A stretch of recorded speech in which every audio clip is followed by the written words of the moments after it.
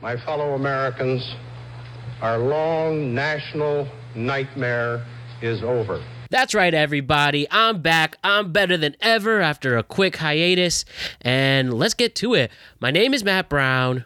Go ahead. Make my day. And let's start the show. Steve Summers. Sports Radio 66. A fan. WFAN, New York. Well, it's a good evening to you, and how you be at 6:30 and 15 seconds Monday night on the Fan, New York City. Steve Summers here, and you there.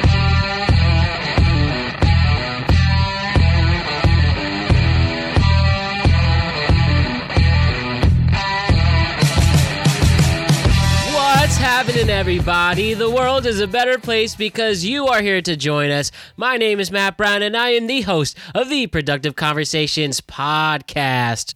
It is Monday, November 15th, 2021, and we have quite the wholesome and intelligent conversation for you, and a podcast you will enjoy across all the airwaves, across all podcasting platforms, and across the great site of YouTube. Seriously, what a great show we have for you. Before we get into the fun, I just want to remind you to like and subscribe to the Productive Conversations podcast on all podcasting platforms and YouTube, and don't forget to check out exclusive content regarding this show on productiveconversationspodcast.com. And don't forget to check us out in the world of social media. We're on Instagram at Productive Conversations Podcast. We're on Twitter at ProdConvoPod. We're on TikTok at Productive Conversations. And yeah, we have a lot of fun in store today. As we heard right before this show began, the great Steve Summers was featured in our intro today. He officially retires today after 34 amazing years on WFAN.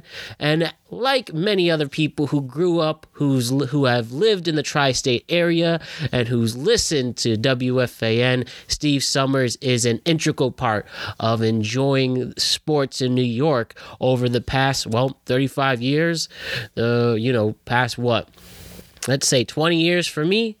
Listening as a young boy, like many other people who listen to the Fan, young because our fathers put on WFAN throughout our childhood, whether you started with your Don Imus, and then you had, of course, the Mike and the Mad Dog, the legends themselves, two people on this podcast wall.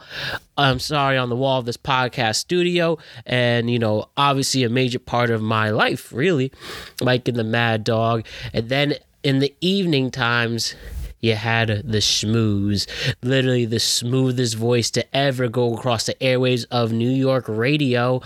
And bittersweet to hear that the great Schmooze is moving on to the next chapter, and he is retiring. And I just want to say I love Steve Summers dearly. I again listen to him up until now. I'm about to be 27 in 6 weeks, and yeah, I heard him all the way up until this point. After games, me and my dad would hear him after Yankee games, after going to Knick games, Met games, you name it. You put on the schmooze after the post-game report, and he reflected on the either joy or madness that took place the day or night of, and we just really appreciated him. Listening to Steve Summers after bar nights was always a great time if he was on, and after the litness, it's nice to hear one of the coolest voices ever, literally put you to bed. And we're gonna miss him dearly. He is pretty much the last of the OGs of all the original WFAN big-time anchors. And yeah, it's a whole new generation. And as we honor them on my podcasting wall, and with the people like Boomer and Gio, Carden and Roberts, Moose and Maggie, Sal Licata, the new Keith McPherson, a former podcaster himself, now being a radio guy at WFAN. It's really a new generation of things taking place. And, it's funny and fitting that Steve Summers is the last one, and we're going to miss him dearly. Thank you for the inspiration. Thank you for the wonderful nights, and thank you for helping us get through a lot of crazy things, the world of sports and life and all of that. Steve Summers, salute to you, my friend. Thank you for the memories. And yeah, so after that, I was gone last week. I took the week off, and if you saw my messages on social media, I had to go do a lot of big adulting things and making moves, though I cannot announce to you yet what those big moves are, as we are still actually doing the finishing touches of these big moves I'm referring to. All I will say is that a new chapter in my life is going to be starting very soon, and yeah, it's quite insane and something to get ready for. But once things are official, of course I will be announcing it. And don't you worry, this podcast is going nowhere despite my big moves in life, and I'll always be making shows for you, the greatest listeners and fans in the world. I just needed to take a week off to settle some things, and after we were very productive throughout this week, we're now back on the Productive Conversations podcast. We will have a show today. We will have a show on Thursday as scheduled. Then we're going to take another week off for the Thanksgiving break. And then we will have consecutive shows throughout the final month of the year in December. And we will begin 2022 with great shows throughout as we reflect on the year that was, as we take in the great memories that we have experienced, the tough lessons we had to learn. 2021 has been quite the year, and as we are on the brink of some big moves in my personal life, we just are going to keep growing this amazing show and audience known as the Productive Conversations podcast. And again, like I said, we can't do it without you, and please continue to join us on this journey. It's going to be a lot of fun for all of us. I appreciate you all. So, in the world of sports, you have the Jets being really, really atrocious. Back to normal. Mike White is not the guy. The defense keeps getting slaughtered with 30-plus point games for the last 4 weeks. Woo! Then you have Yankees hot stove heating up. You have NBA really taking their season in. NHL's been quite interesting. That's what's going on in the world of sports. We have a new mayor in New York City coming in with Eric Adams, which should bring a nice spark in the city, which is what it definitely needs. The holiday season is upon us. Thanksgiving is a week away, and my goodness, there's so much to be thankful for and so much to be productive with. And speaking of productive things, my productive conversations today is going to be one of the more wholesome and intelligent conversations with a lot of laughs and profound moments. And who's my guest to perform all of these great tasks? We have Jeff Severino coming on the podcast today. NASA's own, yes, that's right, NASA's own Jeff Severino is coming on the show today to talk to me how he went from the Bronx, New York to the University of Hartford to working at a research center for NASA and literally becoming a rocket scientist. We're going to talk about the obstacles he overcame, how did this genius brain get focused in and got him to, NASA. And we also talk about a lot of other great and deep things, like how important it is to teach yourself things, the media landscape taking place right now. We talk about Odell Beckham going to the Los Angeles Rams as well. So yeah, we're going to be genre hopping. We're going to be sitting back and relaxing. But all in all, my conversation with the great Jeff Severino is a dope one. We're literally going to be talking to a rocket scientist, but yet we are going to be going out of this world with one of the best Productive Conversations podcast episodes of the year. So why don't we get into it right away? Let's learn about how this man became who he is. How did you get to NASA? And how did you become you? So we're going to really enjoy this podcast. Let's get to it. Jeff Severino, it's your turn. Here we go. This is a very productive conversation.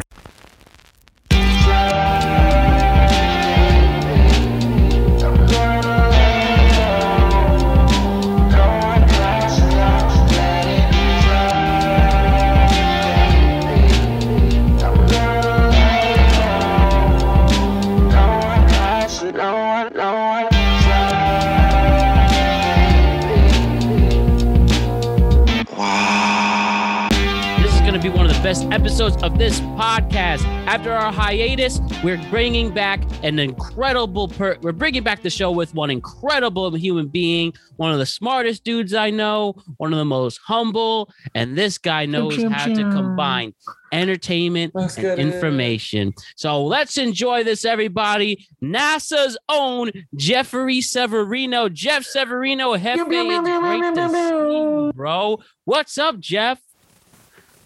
The crowd goes crazy. What's going on? Oh, man, we're happy to have you. Me and Jeff go way back from the University of Hartford days in that Theta Chi fraternity. They've been great friends ever since, man. Let me ask, how are you doing on this fine day in November? Well, it's windy in Cleveland. I'm doing pretty good. I'm just trying to enjoy the week. This week has been a little bit crazy for me. I got bit by a dog yesterday. Got bit by a dog for doing what? Just walking him. He was having a bad day, and perhaps I was just trying to get him to be too happy. And ultimately speaking, that was a learning experience. I'm an avid lover of dogs. I feel like you need to adopt, never shop. Always try to get an adopt rescue dog. Mm-hmm. I think there's about 1 million dogs euthanized every year that I always try. That always reach a place in my heart. Because I feel like it's kind of cliche, but all dogs do go to heaven. And I think while we're on Earth, they kind of can teach us about a little bit about ourselves. And yeah. With that being said, I just try to be there for my guy Iggy, and we're gonna get through this together. You know what I mean? We're gonna get through this together as we are about to enjoy this incredible podcast together. Jeff, to start it off, this is a special one, and we're even bringing out some of the special adult beverages out for this. And because you're one of my great friends in this world, and I'm bringing out one of the great drinks in this world, one of the great spirits. Okay. So first, you just sipping on something. What are you sipping on? So I got this Christmas porter. Christmas porter. This is it's called Alpha Claus. It's a homebrew in Ohio, and it's a Christmas style porter. And usually this is a big thing in Cleveland. We have Christmas ales. So I was trying to give it a try, and it's more of like a how should I say? If I were to describe notes, I would say like chocolate kind of. To those who like Guinness, it's kind of more the Guinness kind of line of beers, But it's not my usual go-to. But it's Christmas time. I gotta enjoy the Christmas. I always put the decorations before Thanksgiving, so might as well start celebrating now.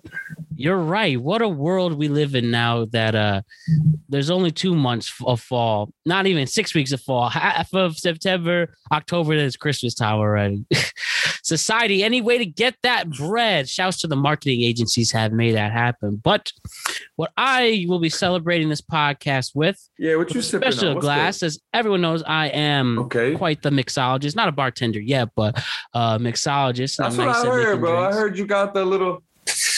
Yo, what's good? Well, where's your tumbler skills at? What's going on? My tumbler skills. Somebody, I don't be on the social media, but I heard through the grapevine. Yeah. Be out here. So what's good? Let me see. People are talking. So didn't make a cocktail for this, but I'm bringing out one of my special bottles. I only take it out. I only take it out for pleasure. If I am going to make a cocktail, it's going to be a very special one. It's an Irish whiskey. It's the best tasting alcohol out there, pure spirit, in my opinion. Next to maybe coconut rum, that's good. But this is a special shit. We got some JMO for you today. That's your go-to vibe? That's my go for a very special occasions. Not all the time. My go-to vibe probably is a Jack Daniels, but this is a Jameson. This is the bartender's whiskey of choice, an Irish whiskey. And of course, we're celebrating that. It goes well with a bunch of things, you know what I mean? And honestly, it's like when you want to have a nice bass line, that Jameson, a great bass line. I wrote some nice songs on Jiggerson Jameson, and I called the song Two Roads, actually. That's and ironic. Shout out to this is Stafford. Let me get this right. Hold on. Don't want to get disrespect CT out here. Hold on. In Stratford, Connecticut, you mean? Thank you, Stratford. Shout out to Stratford. Two Roads. House to Stratford. So Jeff, let's take a toast. Toast. Let's get this right. To creating content and catching up anyways. Cheers to that. And shouts to all our veterans today as we're recording on Veterans Day. Veterans Day. It's That great, tastes man. so amazing. Not one bite, just That's you, bro. I don't know how you do great it, bro. But drinking. honestly, if you drink Jameson with cranberry juice, or you drink Ooh. Jameson with Fresca, or whatever, or Coke, or you make whatever it is, however you can have it with some, really outrageous combination. I think what's most important is however you like to enjoy yourself is how you like to enjoy yourself. exactly. Don't let anybody tell you how to drink your drink.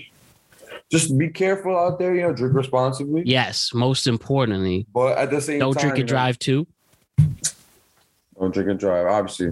With that being said, I think it's super important that we embrace our individuality. I think a lot, especially when we were in college, a lot of people were hyping up whatever we were drinking instead of just thinking about, hey, we're having a good time with each other and there's drinks involved. You know what I mean? Let's talk about that when it comes to creating memories. Why do you think we're, especially our society now, it's a tough world. It really is. I mean, we're at the tail end of a pandemic, but we're still in it. Political tensions have rise. It seems if you don't agree on certain issues with someone, you should be ousted. Jeff, what do you think led society to have so much animosity? Oh my goodness, that's such a good question. And I had this conversation with many people. This is a very deep first question to start off with, but let's rip open the womb. Mm-hmm. I honestly think one of the biggest disparities in this country is wealth. And I think a lot of the other disparities that arise are not a distractor from the main disparity, but it is adding on layers as if it was like this big onion, like James the Giant Onion instead of James the Giant. Right? Because obviously, if you come from the Midwest, you have certain energy issues. Yeah. But even then, I could go down the laundry list with the different geographic locations, and I don't want to get into the weeds too much. But the idea is that the United States of America is massive. It really is. It's massive. So when you think about all the walks in life in America, here's a starting line. Some people start ahead and some people start on the starting line. Some people start behind. Yes, we are born in different positions. And I think that part of that is the American race. But what is the finish line? I guess the question is there really ever a finish line? So then what is the American dream, right? So then it kind of goes, it gets to a bigger question as to, when our parents came to this country striving for more, what is more and what were they looking for? And I think a part of that has to do with our central identity. Yeah. And I think, sorry, what were you going to say? I agree with the central identity and where you come from and whether you embrace it or not, and whether you decide to learn from it or not. At the end of the day, we like to blame society on our problems, but it's true. I used to think it was me versus the world, but it really is me versus me. And more to that point, I think the problem is that we live go back to the answer to your question, we live more in an enclosed society, but I guess nowadays you can get information from where you want to, not necessarily back in the old days where everyone wants to channel 7 or the newspaper.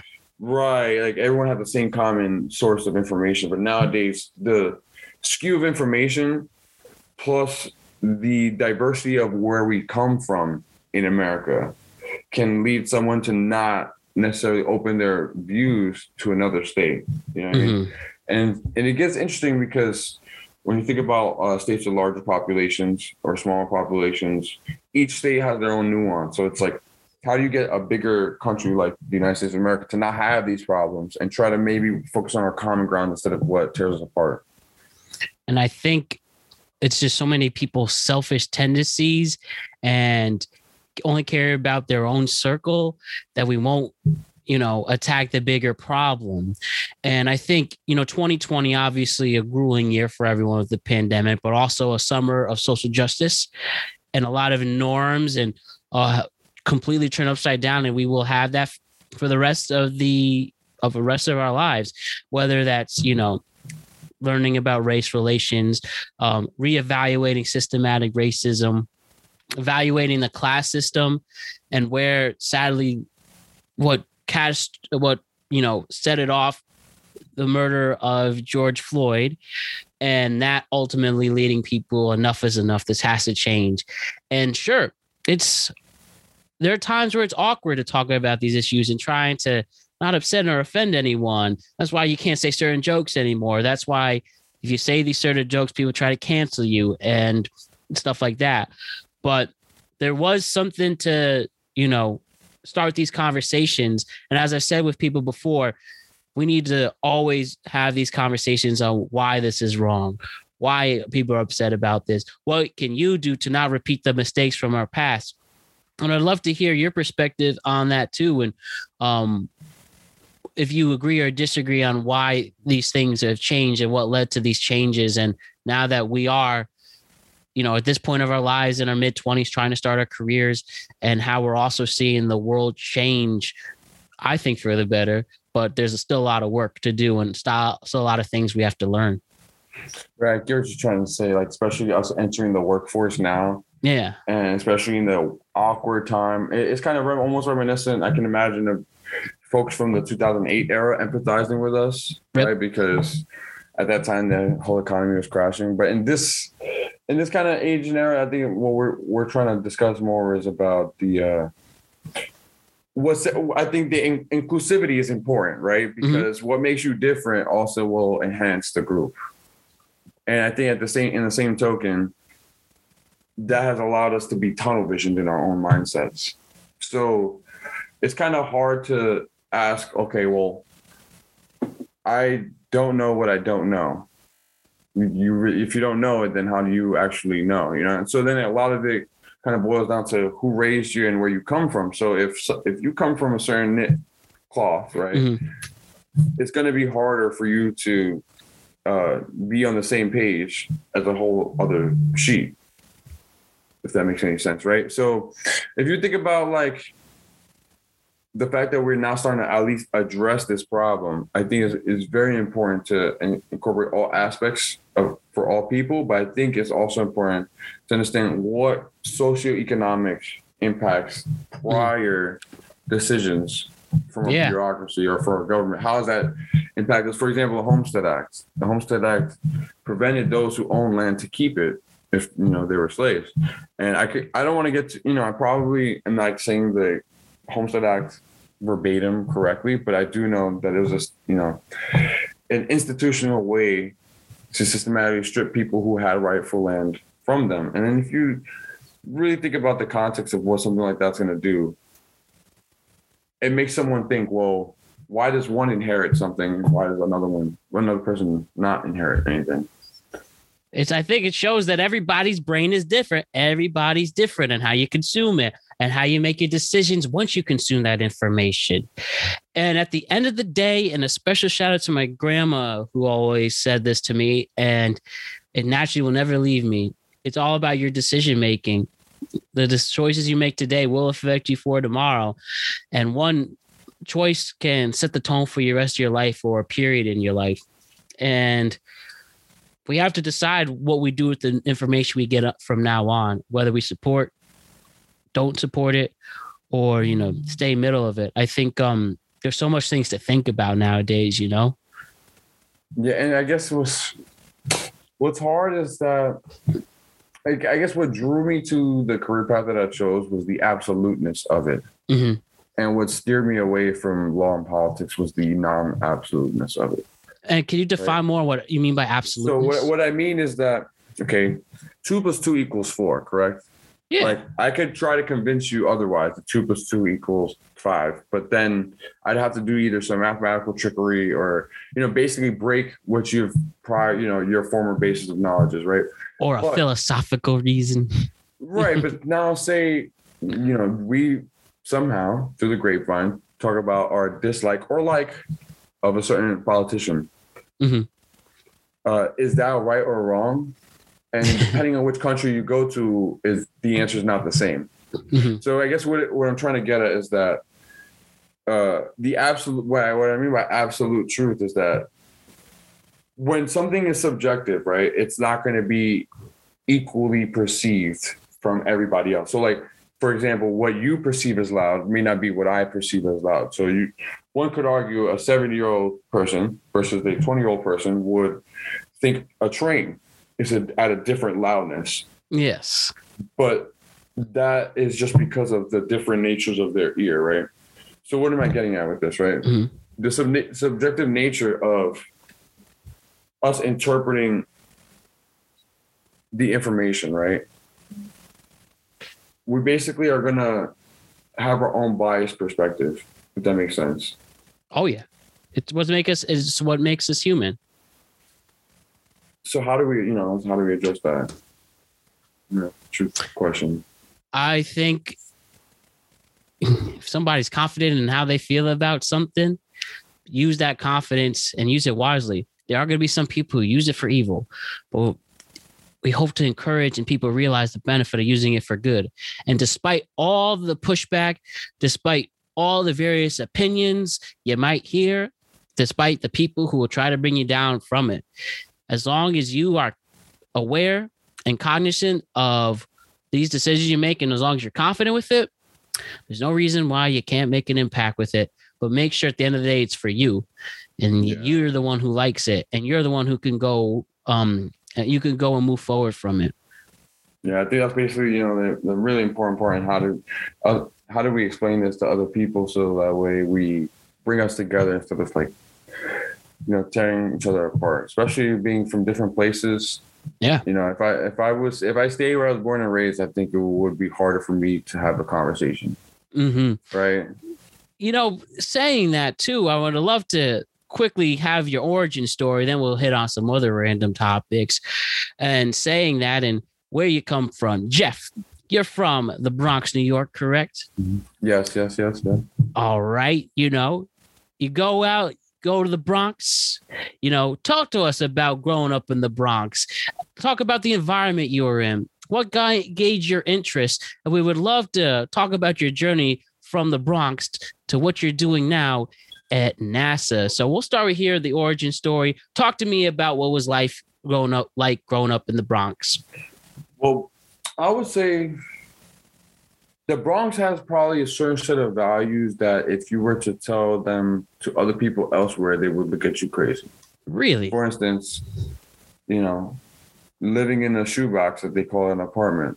Mm-hmm. Or, for instance, not having a driver's license at the age of 20 or 22 or 23. Mm-hmm. So when you think about why is that, largely it's because of the population of New York City. So the Bronx has about 20 something million people, not including Manhattan. Mm-hmm. So if you sum up the number of people, I'm sure it's it's definitely in the tens of millions for a fact. Yes. And if everybody were to step outside of their house at the same time, people would start falling off of New York City. Yeah. So you ask yourself, well, what is the implication of that? I think that had a direct impact on everything that I did in life, because a lot of times people will come from a certain background where, where they come from and who raised them and the neighborhood that they are from has an inherent impact on their life, whether they made that decision or not. You know what I mean? Like I didn't choose to grow up in the Bronx. I'm very grateful. I love that I come from the Bronx, but at the same time, it's like, how can I help where I come from? Well, a lot of it comes back to what was the life like in the Bronx. I think not having the ability to have a peace of mind. Really? And not knowing that was available until I left. What do I mean by that? I think because, they say it's a city that never sleeps. Yeah. And that's very true. That's very true. At any time of day you go outside, you will find somebody. So I think there's some.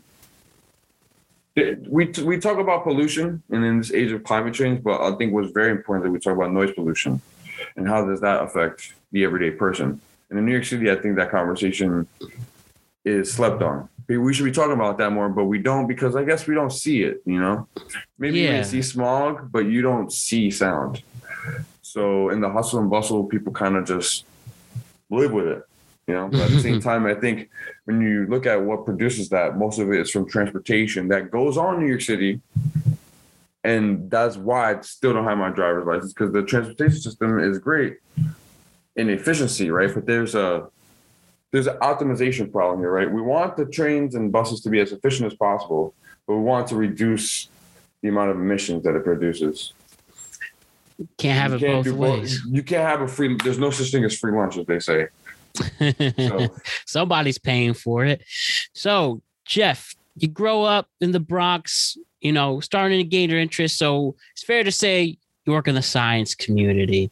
You're literally working as a rocket scientist. Now, was there something in the Bronx that made you feel like, and you were talking about absolutes, definitely this math and science is very absolute. You need to have a specific proven answer. Was this interest in science coming at like a class? Was it a professor? Was it these subways being loud and figuring out, man, how can science and math, stop these issues? I was wondering, how did your initial love for science begin? And was that influence in your time in the Bronx? That's a very good question. I think it's important to always stem back my story to Guitar Hero. Guitar Hero. I think it's very important. Family member, I believe it was my aunt or my cousin or both. I really wanted a guitar, but my intermediate family couldn't afford it, so I asked other family members for a guitar. And not to get down to the weeds, but instead of getting a guitar, I got the game Guitar Hero 2. Particularly, and it comes with a plastic guitar. For those who don't know, it's a good. There might be people out there who don't know what Guitar Hero is. It's a plastic guitar, and it has 5 buttons. And the point is to press the buttons in a certain coordination and rhythm to a classic rock song that will be playing on the screen. Mm-hmm. So essentially, you would be playing guitar through 5 buttons, and I thought that was not only was it entertaining as a child, but looking back at it now, I think just getting the hand-eye coordination does something for the brain. Regardless, at some point or another, I did end up getting my hands on a guitar, and I didn't have access to any teacher, either for price reasons or just lack of guitar teachers in the Bronx. If they were guitar teachers, they often taught in the field of like salsa or like bachata, merengue, but it's not like you couldn't find a jazz guitarist, you couldn't find a classical guitarist. You could probably find some rock guitarists out there, but in terms of instruction, that was the instruction you're going to get in Bronx, which I had a class or two, which was fine. But ultimately, the way I taught myself was through DVDs and literature. And I started that when I was 14. I continued to play guitar, and I had several bands throughout high school. And after switching high schools, I had the fortune of taking a physics class, and I was set on being a musician still at this point. I'm sure I'm 16 or 17. Yeah. So several years have passed. I'm just playing guitar. I started when I was 11, so I just kept playing, teaching myself. And you can imagine if you don't have an instructor, that can be kind of dangerous, right? Because I think it's important to fail in order to get better. But if you have no one there telling you that you're failing, then you're not really making progress. I guess it's about like fake training. I guess we'll talk about that later. But anyway, the point is, I'm taking this physics class, and the guy's like, "What do you want to be?" I tell him, "I'm going to be a musician. If I'm going to be in the field of science, I'm just going to be a producer. Work the boards." And he's like, "Well, mechanical engineers, electrical engineers make that. Like, if it wasn't for them, that wouldn't even be a thing." I said, "What you mean? What is a mechanical engineer? What are you talking about?" Like. And I started getting curious as to what do people like that do, and I realized they're more of a jack of all trades. Just because you study electrical engineering or mechanical engineering doesn't mean you necessarily work on power or you work on who discovered the first wheel and how does that. It's more about how can we utilize the principles of physics and math and apply it to the real world around us. Yeah. And essentially, isn't that kind of what music is, right? If I tell you that math is just arrangement of numbers, what would you say if I said music was just the arrangement of notes? I'm sure there's someone, I got to get... Two together, right? I got to get you who said that, because I know it's not original words, but I'll get you the actual code. So I think that duality kind of got me interested into the connection between music and science. And the same work ethic that I needed to teach myself guitar is what I used to teach myself physics when the instruction was absent, And that's kind of very long story, slightly shorter. that's what it is in a nutshell. I hear that. So it was your love for music that helped lead you to your love of sciences and putting these two great, what's the word I'm looking for, aspects of life to help, realize what you're, meant for. And that's really cool. And, before we move on to the next part, I'm talking about teaching yourself. What would you have to say for somebody who wants to do something? Maybe they feel lazy about it. Maybe they think it's too expensive to get into it. What do you think about the value in people teaching themselves things, especially when they have a desire to be better? Like, what do you think is that extra step for you to actually teach yourself and not procrastinate? If I could I still tell myself this, but I think it's just human nature to overestimate what we're capable of doing. Ooh, that's his bars. Like all the times, right? How many times do we set more than one goal a day?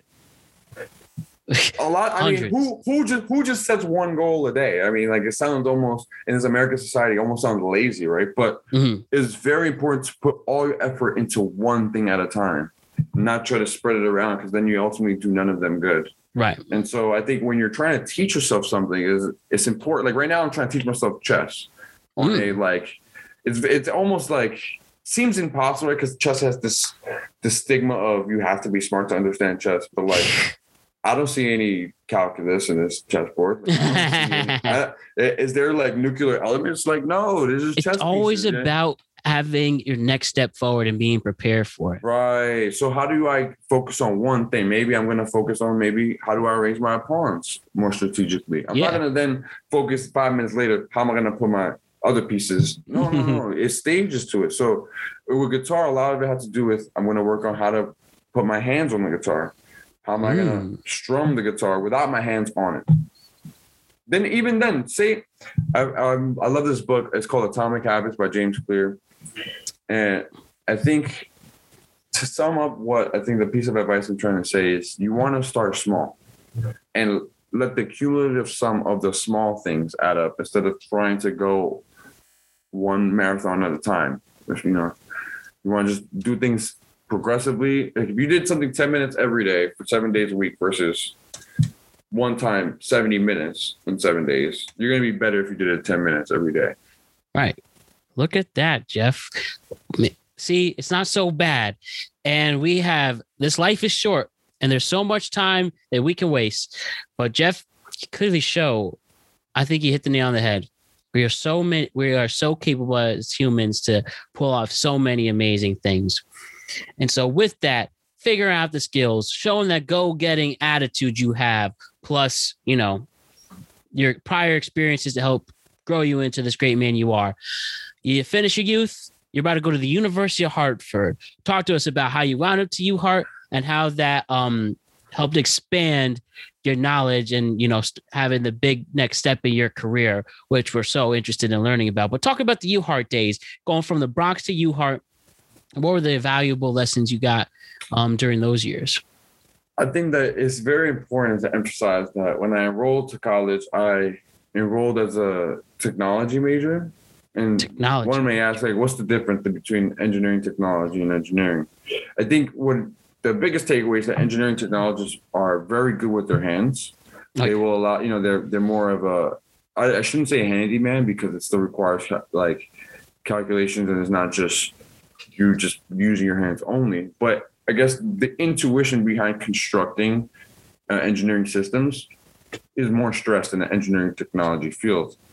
And at that level, they're more worried about your baseline math and physics and science level versus an engineering student. They're a little bit more stringent or weary if you are trying to enroll with a poor math grade. Really? And I had basically barely passed math all throughout high school. So my best bet was to do well in junior year, do well as best as I could in senior year. And I got like B's, but my finals were not good.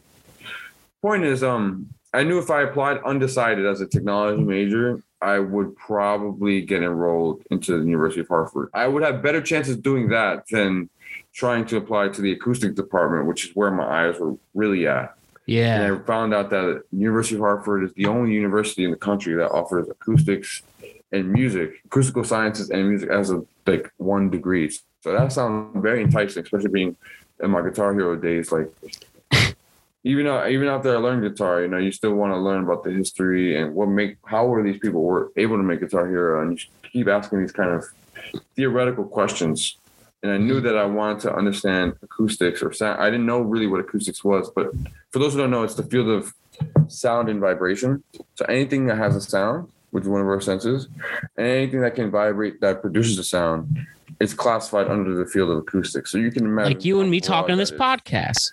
Exactly. And what's really interesting is that when you speak into a microphone, it's a converter of energy. What energy is it converting? It's converting my sound energy into mechanical energy by moving like a thin film. It's like a thin film, like basically like a piece of material that's moving at the same rate as my voice. It's like only reacting to my voice. That's where our sound waves come from. Right. Well, that's a broad question. It's still a question where the sound waves come from, actually. But what I'm trying to say, without being too anal, is that the way you are hearing me is because there's a conversion of my sound energy to physical, mechanical, and physical movement to electrical energy. And that electrical energy is what's being sent through the interwebs to you, right? But what's crazy is that now that electrical energy then is used to move another thin film, which is on your ears right now, and that thin film will produce sound energy, which is then will create the speaker. So what I'm trying to say is that a speaker and a microphone are the same thing, but backwards. Yeah, science. Yeah, like when I edit my podcast, there's a bunch of sound waves that I have to sort out. I have to adjust volumes. Noise, Yeah, I got background noise, make sure people sound clear and concise. If somebody says something that got them canceled, I have to remove it. Stuff like that. And I visualize what you're saying, me talking. Like I literally will see waves up and down, up and down, up and down, up and down. Oh, yeah. And that, what's interesting, sorry to cut you off, but it depends, because I'm sure it depends on what you're looking at, because you can look at things. I mean, is it possible to share my screen? Can I do that? Is that a thing?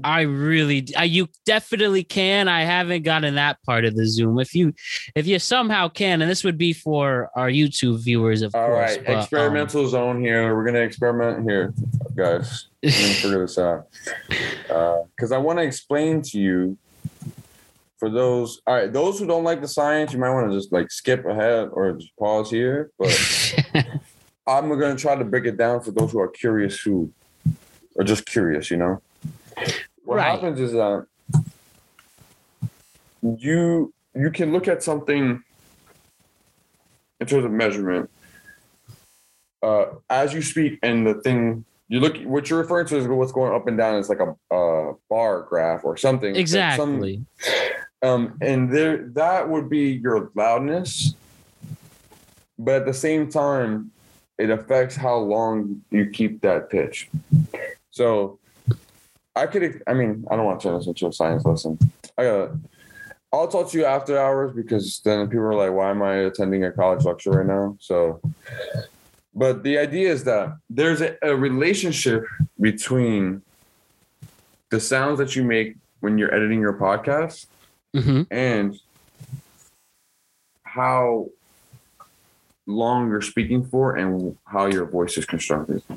Anyone who wants to study that can look into it after hours. Just go into acoustics is a rabbit hole, Pandora's box. Exactly. Just go to UHeart/acoustics and, showing us how this all pans out. But also, Jeff, I'd like to ask, so after you realize your major, you take your classes and all that, before you take the next step into what you're doing now, what were those, big moments? What were some of those valuable things you learned besides the math and sciences that you improved your skills on?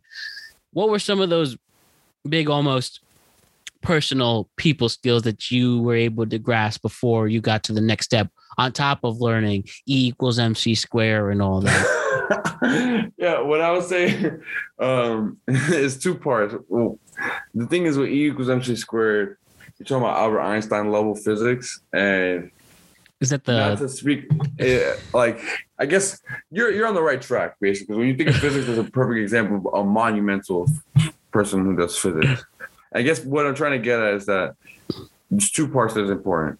The adversity that I went through, because I never, like I said, I enrolled as a technology major, and I basically had to prove to the department that I could then be a student of acoustics. They didn't just let me walk up in there and say, "Hi, I love sound," and like. Yeah, what did you have to do to prove yourself? Shout out to Dr. Bob Selmer. He basically he was a program director of the acoustics department, and I wasn't doing too hot. Like, I basically enrolled without the grades to go into engineering, and yet I never got the grades I needed. So, for example, I took the classes that anyone else would take in the engineering department. Yeah, those prerequisites. Right, but I basically took them without enrolling into that degree. They were that generous to do that. So I did that and flunked them. And the biggest part, I think, was that I took a prerequisite for one class and then that class at the same time. You took the prerequisite at a time. And you took the prerequisite to a class that you somehow got in anyways with it. Yeah, that's like calculus 1 and calculus-based physics. So you need to know calculus before you do calculus-based physics, right? Like, yet no one stopped me from doing this. That's like learning. That's like learning, taking a Spanish class, and then you're taking Spanish literature at the same time. Exactly. You take like Spanish too, like. So basically, I got D's in both. And the dean of the engineering school said, "What are you doing?" I told him my plan from day one. And basically, he was looking at me like, "Are you kind of wasting your time and money?" But I was very adamant on trying to get it. So I retook those classes. I ended up getting B's and B pluses. Yeah. And when I tried to convert into the acoustics department, they said, "You had just retaken these classes. How are you gonna I'm gonna let you just walk in when you just took the same thing over again? Like, you gotta do more. You gotta do new stuff." So I know it's just not a fluke. Like, you could have just copied from that. I was really offended by that. But looking back now, I could totally understand, because if someone is a director of a program that they deeply care about, they don't want to let anybody walk in there. Yeah. So I proceeded to take the classes for the engineering degree that I wasn't basically enrolled in. And I did that for 2 years. And at the end of the 2 years, and a lot of emails, I was able to bother Dr. Bob enough that he enrolled me into the acoustics department. And that's how I was able to go from technology undecided to mechanical engineering with the concentration in acoustics. Yeah. That was a very big moment, because I had just failed math not that long ago. And I had just basically failed math in high school. And I knew when I got to college, my math skills were weak. And my girlfriend now, she used to make fun. We took physics together 7 years ago now. And she'd be like, "Well, how you don't know this? This is just 2 + 2 - 3. I was like, "But you don't do 2 - 3 before you put." Oh my God. It's confusing. It was confusing, very confusing to me.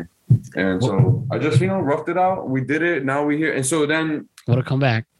The second part I would say is in putting yourself out there. So my first experience with NASA was that I was just been rejected from many jobs. I think it was like 3 or 4 jobs. I interviewed. They said, "No, we don't want you." So what did I do? I started cold asking professors, "Hey, my name is so-and-so. My name is Jessica Reno. I'm going to be here this summer. Is there anything you need help from me that I could help you with?" Okay. Luckily, the first person I asked, it's like, funny you ask. It was Dr. Kamal, right? I'm actually proposing a NASA grant right now, and I need a research assistant. Ooh. Crazy. So then that summer I worked on CO2 conversion to oxygen. You know how trees, it's like we inhale air which has oxygen and we exhale CO2. You familiar with that? Yes. Is that photosynthesis? I'm not a biologist, so I wouldn't know. But you know how trees basically then breathe in the CO2 and then give us oxygen? Yes. Well, you can use plasma to do the same thing. But what is plasma? Plasma is any so we have liquid, gas, and solid as the states of matter. Yeah. So we have like those 3 things now. Basic science right now, but I don't want to lose people. Now the fourth guy would be plasma, which is lightning or fire. is neither any of those past three things I said. So it's not a gas, it's not a liquid, it's not definitely not a solid. So we classify that as plasma. And if you strategically use that, you can actually turn CO2 into oxygen. I didn't even know what kind of chemistry was. I thought I had to know all the chemistry, and I was like stressing myself out. Like, this is NASA we're talking about. They sent me to the moon. But I realized, like, no, I need to bring my best self. I'm not going to change for the job. I'm just going to bring my best self to then match that job. Respect. You know, I got to mold it a little bit. You know, there's weaknesses and strengths I have. I got to work with those. But at the same time, I realized that something as crazy as that is only dependent on like how hard you're willing to work day to day towards the end goal. So if I try to learn the chemistry and then construct the machine and then set up an electrical circuit, 3 different fields all in the same day, I was never going to get it done, you know? But once I learned that, research it's a marathon, it's not a sprint, you know? So you got to take a day at a time. And so by doing that, that kind of led me down the NASA rabbit hole. I didn't know NASA did acoustics. I never knew NASA did acoustics. Like, I was on Guitar Hero. Guitar Hero. That's why I say it's so important to just bring it back to the fact that I never thought about the noise pollution aspects. It kind of just, my passions and desires kind of led me this way. And I knew that I wanted to follow those passions and desires, regardless where it took me. Yeah, Mug is taking you to some great places, Jeff. Now, with the National Aeronautics and Space Administration organization. So you do the research project as a research assistant for the grant. You're graduating University of Hartford. So after you graduate, how do you wind up in Cleveland, Ohio to work for NASA? And so I was fortunate during my super senior year, my victory lap. Someone told me, I love that phrase. The victory lap semester. The summer before my 5th year, I landed a NASA internship. Intern.nasa.gov for those who are interested. If you are enrolled in high school, undergraduate school, graduate school, any major, look into intern.nasa.gov. There's many opportunities, communication opportunities, graphic communication opportunities, business opportunities, let alone the many science, technology, engineering, art, and mathematical aspects that NASA has. That we need people. We need people. The industry's just taking them all away. Like, and so Elon Musk. Yeah, it's a cool. I don't want to start any beef because it's a collaborative effort, right? Of course. But the second A, there's National Aeronautic. Yeah. Yeah. The second letter A stands for aeronautics in NASA, right? So we were doing that before space. It was aircraft aviation. Really? I didn't know that. Right. It was called NACA before. Let me look this up. I forget the NACA acronym. The NACA acronym was basically, it's like National Aeronautics Committee. Oh, so this was before they even thought about going into space, and then they switched it up. Yep. Yeah, NACA was... Yeah, if I have it right here, the National Let the people know. The National Advisory Committee for Aeronautics. There you go. So that was established in 1958. So we were doing, aviation, from the origin of the Wright brothers, So I think what brought me to Cleveland, Ohio, is that conversion happened here, like between NACA and NASA. So one of the big people who are focusing the aviation acoustics arena, particularly with aircraft engines, that's happening at NASA Glenn Research Center. And yes, NASA in Cleveland. Yes, it was named after John Glenn, senator / astronaut. One of the first. He was, I'm pretty sure, an Apollo era astronaut. At least went into orbit. One of the first astronauts. So it's a very awesome. It was a very awesome opportunity, especially given that the pandemic happened after that. So I was able to see all of the facilities. I mean, probably not all of them. There's 400 plus laboratories at that particular research center. So I saw zero gravity drop towers, vacuum chambers in Sandusky, Ohio. Then I saw there's icing tunnels, and then 2 types of wind tunnels. And these are just like the head honchos of experimental facilities. There's other small ones all spread out the center that I'm allowed to talk about because this is why we advertise our expertise, because we've been doing this for a long time. And I'm blessed that I get to work with experts in this arena, and I think that it's a matter of time. It's only a matter of time that they'll need to pass the torch. We can't. It's like no one person can do this by themselves. So if there's at least one person I can inspire to, maybe they're interested about it. Because even about NASA, they even know like, oh, maybe I should look into NASA. Maybe there's something there for me. Like I met a business intern. And I would have never thought would meet anyone who majored in business, but yeah, I met him on the first day I was there. So there's stigmas being broken all the time there, and I think to the main point of like, how did it kind of end up on my radar and how did I get here? It's more of just being open to the opportunities that are available. Mm-hmm. And if I were to try and explain how I got up in Cleveland, it's because the NASA intern.nasa.gov website allows you to apply to many centers at once. Mm-hmm. So that's kind of, doing my best to get to the places that were most relevant. And Cleveland, Ohio was the one. And this was all result from getting an internship. And like you said, being open to the opportunities. So would you say for someone, NASA's pretty up there for places of destination. Would you say it's sorry, I'm gonna say it's like one of the it's up there in the some of the best jobs ratings lists or whatever. Exactly, huge reputation and great thing and great honor to have you on your resume. Would you say to the person listening to this, I want to be an engineer, I want to be in sciences. NASA sounds great, but it seems really hard. What do you have to say to those people who are doubting themselves? Your only limits are self-imposed. The second you say you can't, you will not. Right?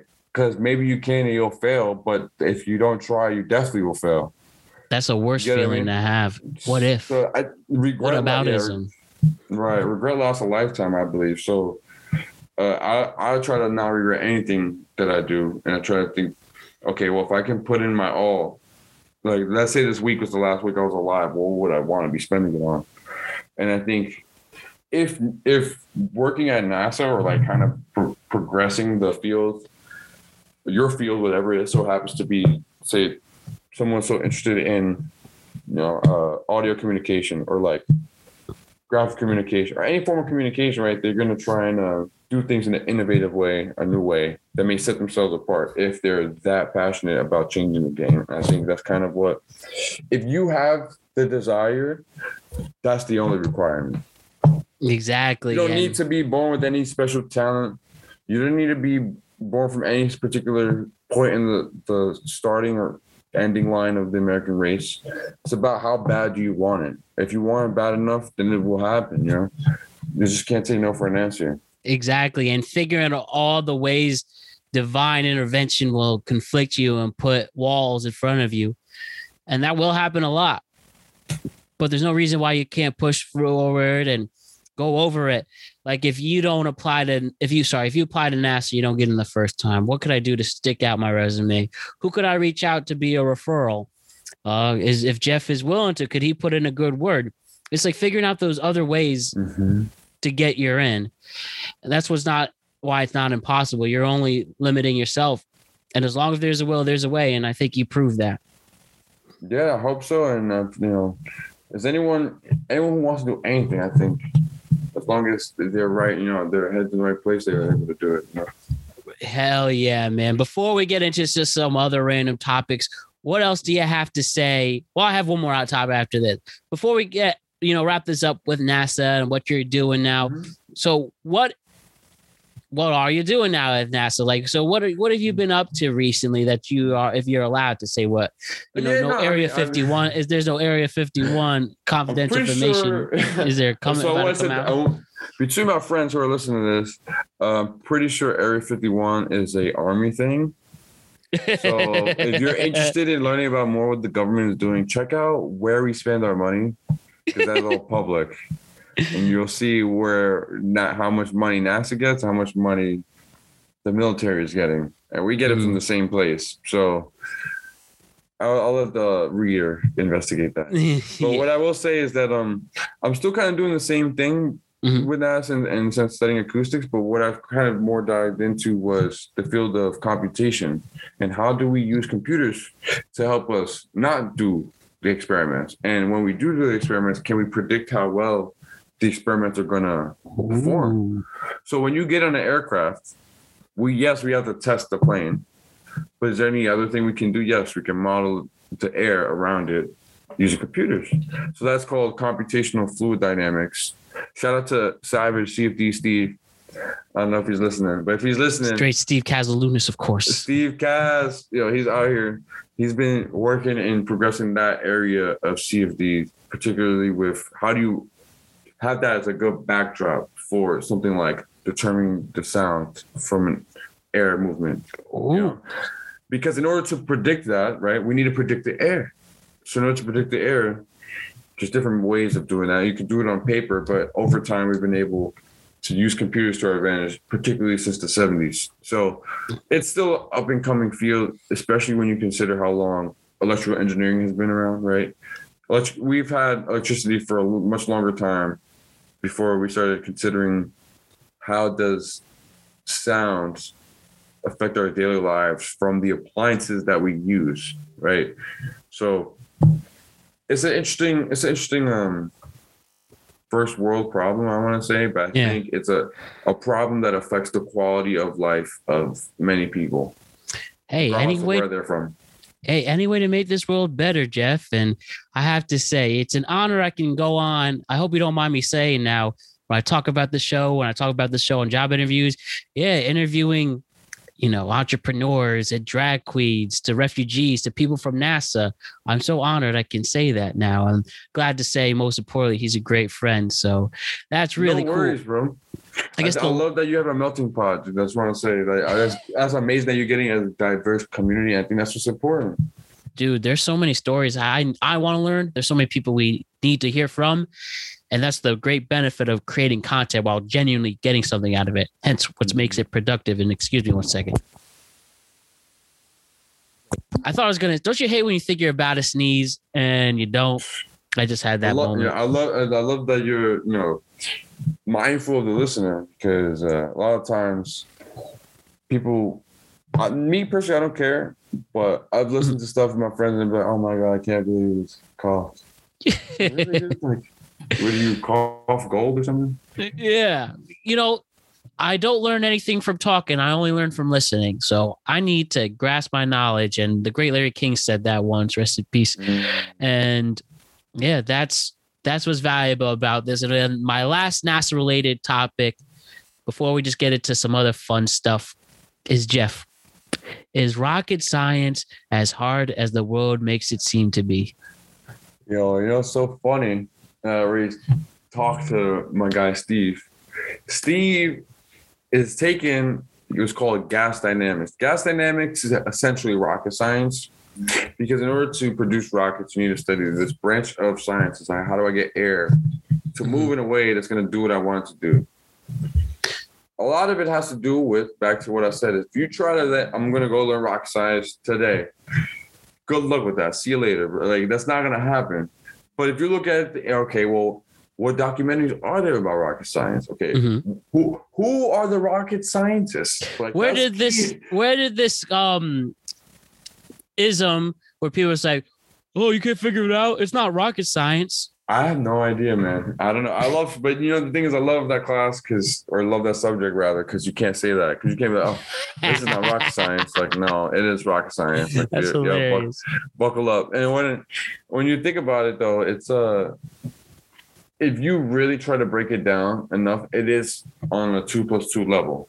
It's more of there's parts of it that are absolute, meaning no matter how many times you test a certain concept, it will provide the same result. But there's other things that's not so true.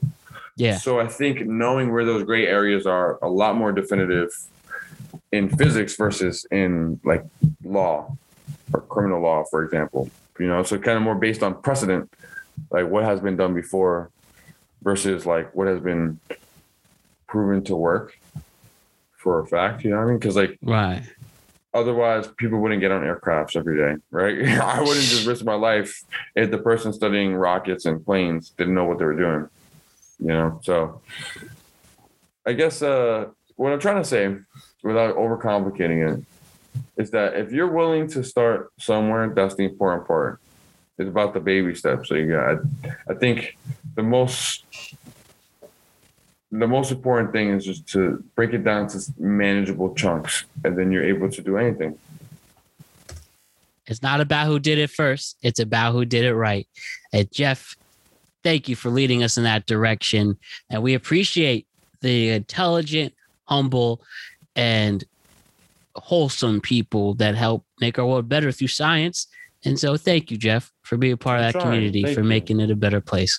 So let's get off some other things, Jeff. Where do I start to taking advantage of this great brain and mind you have? Why don't we go into some sports real quick? Right, this is recording as we are releasing this on Monday the 15th. We're recording it on Wednesday the 11th. One of the big news and something you were shocked to find out, especially now living in Cleveland, Ohio. They have the Cleveland Browns, and they have their most outspoken player leave the team, in Odell Beckham Jr. He's going to play for the Los Angeles Rams. They play tonight on Monday Night Football. Is that like for a fact? Like we know he signed. He is being picked up from waivers, and he's gonna make it. And he's making a deal with them. Is it like he said? Yeah, all the insiders, according to this, Odell Beckham's a LA Ram, and he's going to be playing tonight, Monday the 15th, Monday Night Football, Rams versus 49ers. Obviously, prime time to see what this guy has to offer, assuming no injuries or problems with physicals. What do you think, Jeff?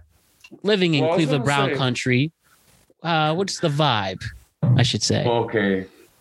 First of all, on a broader note, before I get into that, what is when they say, because I'm just now getting into football, especially moving to Cleveland, because the Cleveland Brown team spirit is unreal, unmatched. I've never seen anything like it for any football team. I was on my way to a half marathon. It's called the Northern Ohio Marathon, and I was on my way there, and I see the race starts at 7. And it's like 30 minutes out, and you got to be there like at 6 to get your like information or whatever.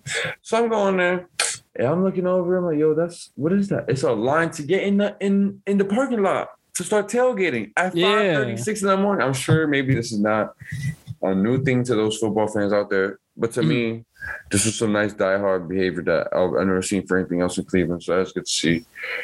And with that being said, I think the energy, the overall vibe of a team is way more important than any one player. Especially in football.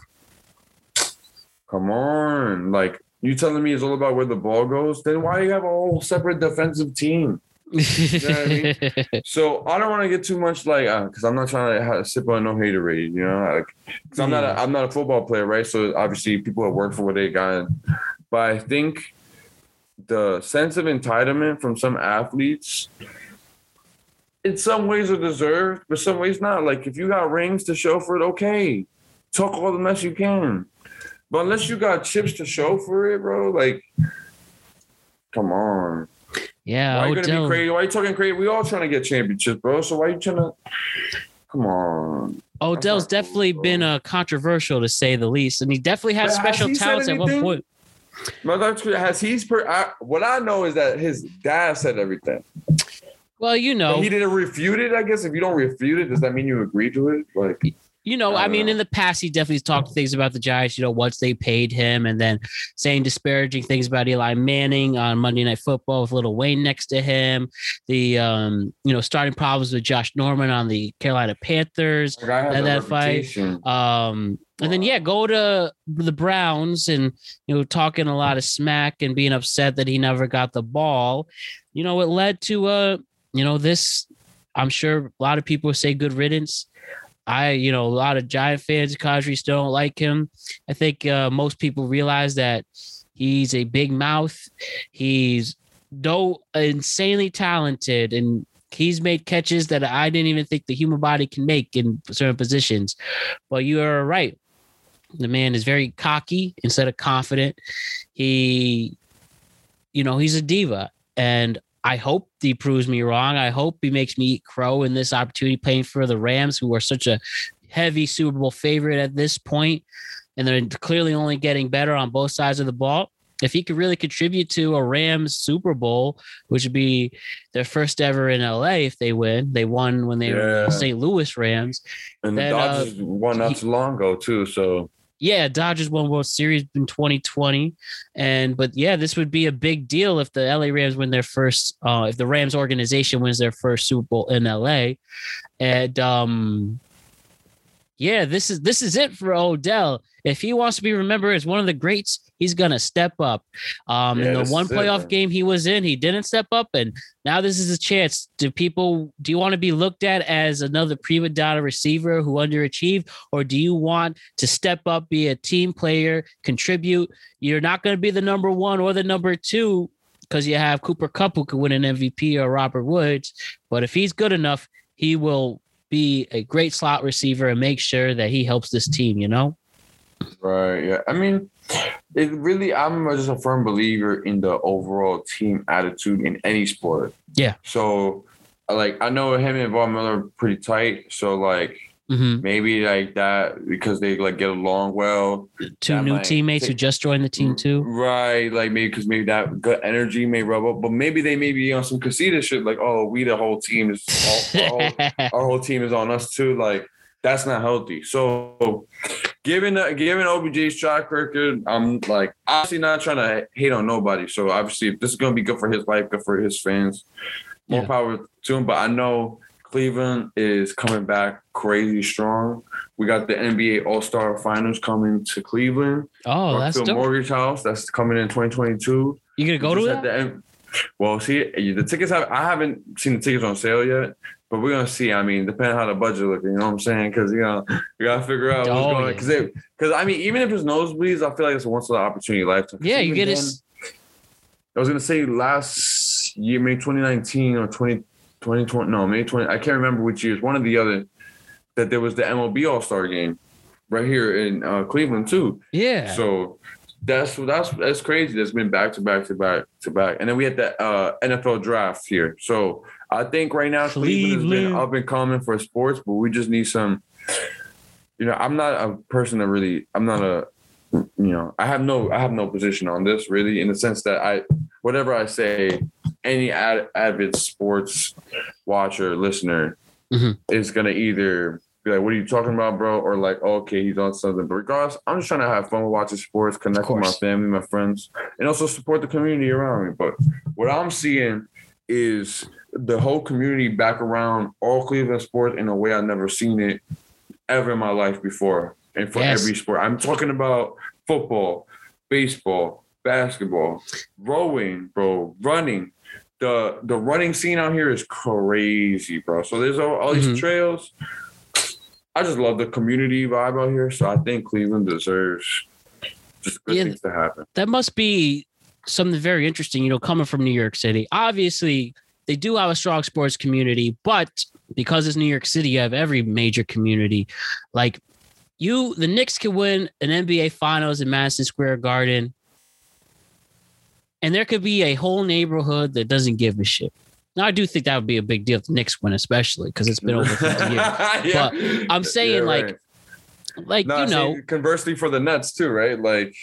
Exactly. It would be a big deal, but because New York is so massive and you have so many communities, it could be different more than others, and going from Cleveland now, that must have been quite a culture shock to notice. It seems everybody's in it together. Or I could be wrong. I'd love to hear. I perfectly agree with you. And what's interesting is that the Reds are kind of far away. I think in Cincinnati. Hours south. Yeah, 2 hours or so, maybe 3. I've never been there yet. But I guess what I'm trying to say is I've seen more Steelers beef in Cleveland Yeah, they don't fuck Pittsburgh with each than other. from the Reds. But if I've also been to Subway Series, Yeah. and even if somebody's just wearing anything Boston related in the Subway Series, they just want to be, just hit for it. Just like the Yankees fans, I won't say they take it too personal, but the sense of pride, I think, is what gets Boston so mad. Right. Boston, I mean, I've seen videos of people walking through Boston with Yankees gear, and they're like pissed, like they're so mad. And I think there's a level of wealth disparity, I guess you could say, in the MLB, right? Because there's a common misconception that money will buy the best players, which then makes the best team. And like coming from New York, like you see that in other aspects of life. So when you see that try to play out in baseball, it's like, come on now. Like, you're spending money on a new stadium, but like, look where you're building it next to. Yeah, that's ironic, especially like Yankee Stadium where they're at in the South Bronx. You see this beautiful structure, and then a couple blocks away, you just see some hardcore poverty and living. As Jeff has paused really quick. Jeff, you still there? Where's Jeff? All right, we'll be right back. Just, you know what I was thinking? Just let them know the technical difficulties, bro. And we're back already. So we've had, yes. So, guys, sorry about the interruption. Jeff's laptop died due to a faulty charger, but he's on the phone now. And as Jeff said, we had some technical difficulties that took place, but that's not stopping us from having a great conversation. So welcome back, Jeff. How are you? I'm doing all right. I probably got to get my life together in terms of chargers, but I'm good. You good, sorry bro. to do that to you, man. I'm sorry about that. No worries. Well, anyways, basically to wrap it up, Odell Beckham Jr., be a team player and, enhance your legacy, right? I mean, why are we alive for? Why do you live, man? Why am I alive here? What's the point of life if you're not going to be remembered? But everyone has different motives, right? Some people just want to put one foot in front of the other, which is also very good too, as long as there's positivity everywhere. Fire ideas as always. So Jeff, my buddy, I was wondering, what do you think about the media landscape? Just to get like pretty random, right? What do you think about, are you somebody who hates the fake news media, the mainstream media, the underground media, this opinion, that opinion, it makes your head explode with as great as getting information and being entertained is, so many people use it for evil, so many people with negative agendas, but yet, now I'm not saying I'm a media hater or something. I mean, no, media, but what do you think about, how people perceive media nowadays?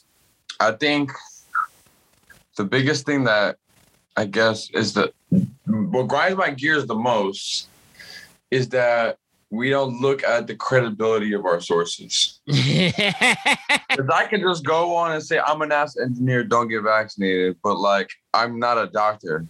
I'm not a medical doctor. No, and even then, the word doctor came out before medical doctors. Right. So I could be a doctor in communication. I could be a doctor in, paleontology or whatever it's called. Mm-hmm. Dinosaurs, right? Something like that. Yeah. Anyway, I could be a doctor in feet. You could be the doctor of thugonomics, like John Cena. Is he what? He once said he was. No, he won. That was a wrestling character he had. The doctor of thugonomics. You said thugonomics. I think you said economics, like John Cena out here, like no. You said thugonomics. Yeah, I remember that. No, but basically, you go what I mean. Like, I think what is so divisive is the fact that we're not willing to be wrong about where we get our information from.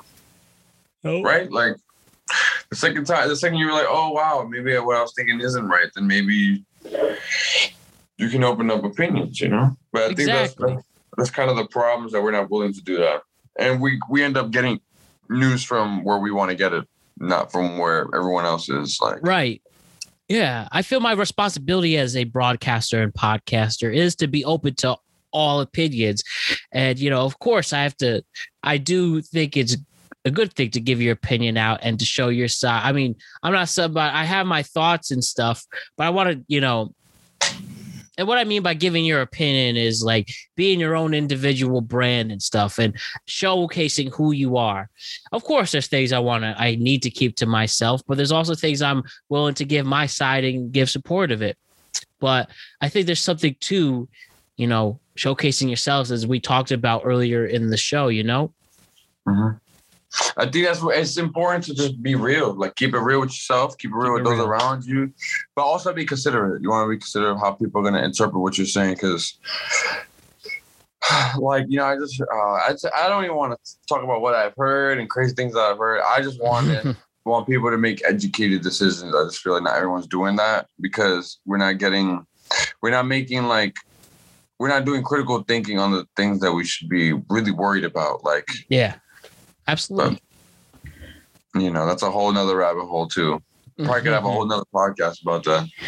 Oh yeah, we will save it for another time there. But another thing you also mentioned, Jeff, you were talking about running marathons.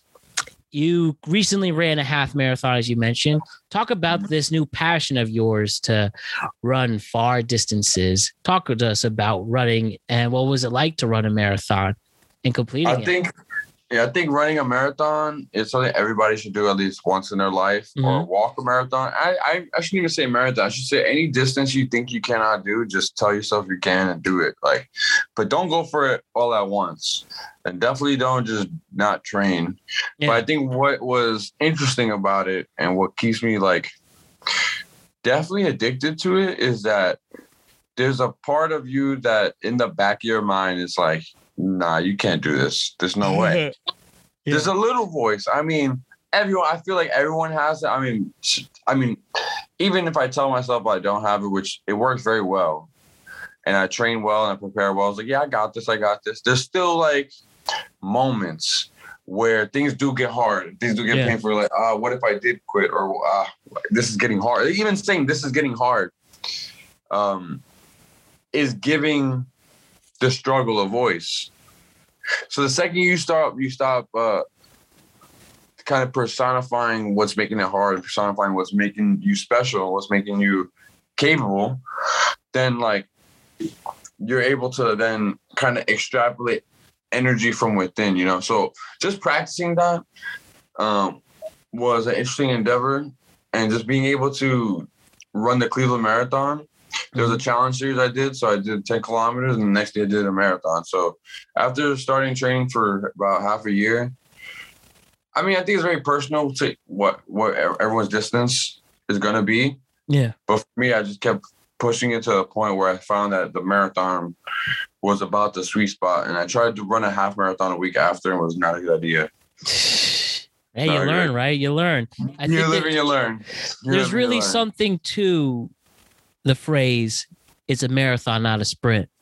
And it seems that you're a living example of that, both from where you're at this point and then literally running a marathon and, fighting through pain, fighting through when is this going to end, fighting through any doubt you had. Just keep moving. You keep stepping. You keep breathing. And then before you know it, you're at the finish line. And who would have thought? You got it right on the nose, man. I think you should do it, bro. I think we should start training, do it virtually, go on the treadmill, go on the ellipticals, go on the bikes, go on the hikes, man. That's all we gotta do. I think it all started with me just going around. I walk my dogs a lot, but I kept walking and walking a lot. I was like, what if I just start walking fast? If I walk fast, all right, that's cool. So I start walking fast, but not thinking about marathon, just thinking about, okay, let me start pushing myself more, and at one point walking faster into jogging and so on and so forth, and then eventually got to that level. Let's go. Do you think one day you'll go home in New York and run the famous New York City Marathon? If I can qualify, I looked into it. The ages between 25 and 29, I'm 25 now. You have to run a marathon in 3 hours. And my first marathon, it's crazy. 3 hours? The world record's 1:59, right? 1 hour 59 minutes. The New York City Marathon record. No, that's the world record for all marathons of all time. Someone was able to run 26 miles in just under 2 hours. They used to say it was impossible. This guy, Eliud, I hope I pronounced his name right. Eliud Kipchoge, he ran 13.1 miles per hour. He's just zoom. Bro, Non-stop. to run like 13 miles an hour for me is like going all out pace. That's like me. You're like, everything in the tank. Get out of here. Everything is in the tank. You should watch it sometime. He's looking great, so he's like, It just shows he's professional. He's just chilling. bro. And at the end of it too, he's just like, it looked like right when he started, like it was easy for him. Where's this guy from? Kenya, I think. Damn. Might be Kenya. Pretty sure it's Kenya. Well, that is some bragging rights. And you're saying he was able to do it so well that he was just not like, hey. Yeah, bro, he was hyped. He was out here, woo, like he was good. He was hyped. Yeah, man. They designed Nike sneakers for him particularly, and that's a whole nother conversation of like whether these sneakers are like okay to use. But I'm not an athlete, so I shouldn't say I'm not an athlete, but I'm not a running scientist. Yeah. But what I will say is that the sneakers that he used, I bought a pair, and they are. I want to hate them, but they're just built so good. different, huh? Literally built They're different. built different. They have a carbon fiber plate in the base. Oh my goodness! So for those interested, it's a Nike Vaporfly series. So Vaporfly Next Percent 2s, Next Percent 4s, Alpha Flies. They're different, man. I don't know. They're a little narrow, but the whole shoe world is its own beast. Yeah. So back to the thing. So do you think in due time while you're training and wherever you're at in your life, you think one day that you'll, do the ultimate marathon in the NYC one? Yeah. So I just got to be able to qualify. So if I can run a marathon in under 3 hours, then I'll be able to qualify for a lotto to then go for the NYC. And I have until the age of 29. I think when I'm 30, it'll be 3 hours, 3.5 hours or something, 3:15. Interesting. But it's not that much easier. I mean, as you age, it gets harder. So I've been training. It's hard. The human body's very fascinating like that, man. And what You gotta study, man. You gotta study yourself, study other people, and learn from your failures. No fake training, bro. I could just go run outside and say I'm training, but unless I learn from how my run was, write notes, reflect, there's no way I'm gonna get better. And that's how I was able to do it. There was times I didn't want to run 3 miles. I ran 3 miles and I still didn't like it. Okay, I wrote it down. Then you run 3 miles again. It's like, well, I didn't want to do that, but then I liked it this time. I'm going to write that down. Maybe there was something in what I ate that morning or something, different things. Trying to make it a more enjoyable experience and just reflecting on the run allows anyone to go to any distance. So I have my first ultra marathon, February 20th. all right. Roots and Rocks and Roots. I forget what it's called. One or the other. It's 31 miles. And so I'm training for that. I'm training for that right now. Well, we believe in you, Jeff. Man, when that day comes, let us know and send us footage, and we'll spread the word in February. That's great, man. That's great. Yo, Jeff, let's talk about some other fun things. What? You're a music fan. Yeah. Bro, there's so many songs, millions of songs, so many genres. What are some of the realest songs of all time? There's some lyrics that hit you. There's some melodies that are euphoric. What are some of the realest songs of all time? I got you. There's one that I think is super important. Okay. That I slept on a lot. I wish I knew the name. I'll get you the name. But no, I know where it's from now. And if I tell you, the movie 2001 Space Odyssey? Oh, yes, of course. Stanley Kubrick. That intro is like... I would play it for you, but because of the rights on YouTube, I would get kicked off. Yeah. But yeah, exactly. I know what it is. The thing is, the distance between the notes is pretty iconic in a lot of other pieces that 2001 Space Odyssey really demonstrated. So I think that kind of set off the movie soundtrack scene in a way, whether people realize it or not. And also kind of gave people more of like when they hear that, they already know what's coming. You know what I mean? But there is no words. There's no words. No. So why does that happen? That's what I think is pretty interesting. So I try to look at songs without words, It's a song that all people from all over the world can connect to. It's not in a specific language. It is the language of music.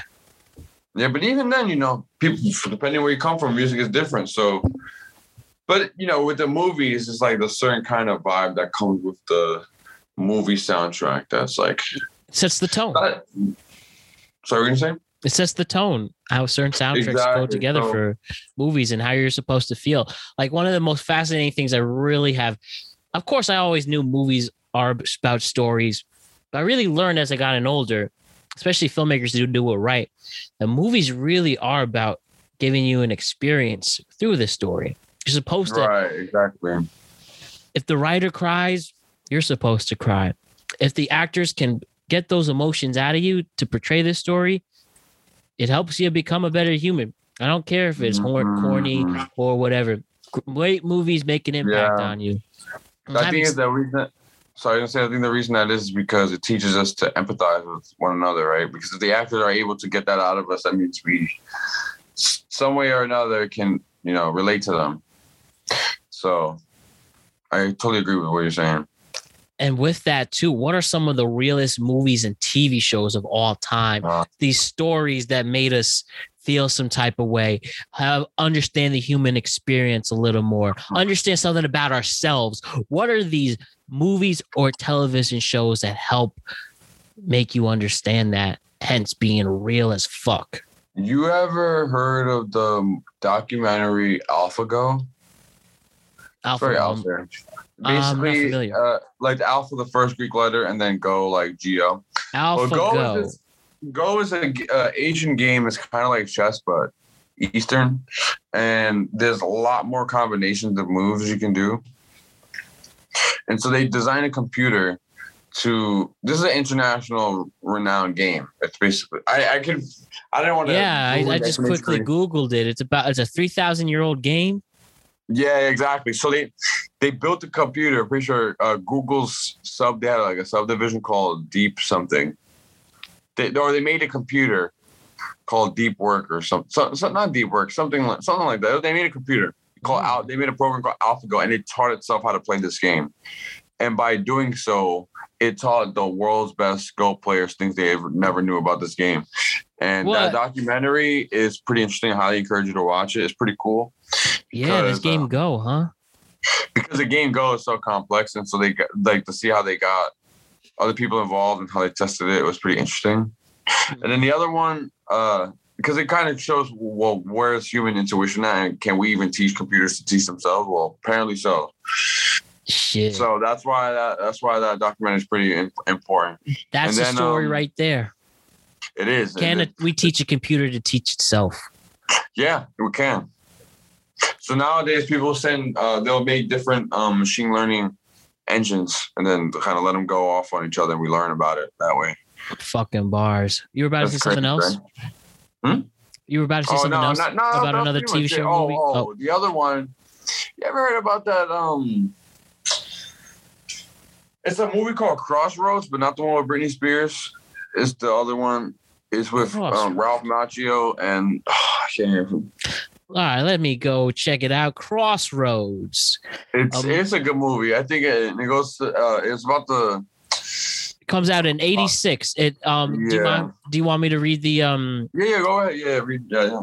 1986 coming-of-age musical drama inspired by the legendary blues musician Robert Johnson, starring Ralph Macchio, Joe Seneca, and Jamie Gertz. Talk to us about this.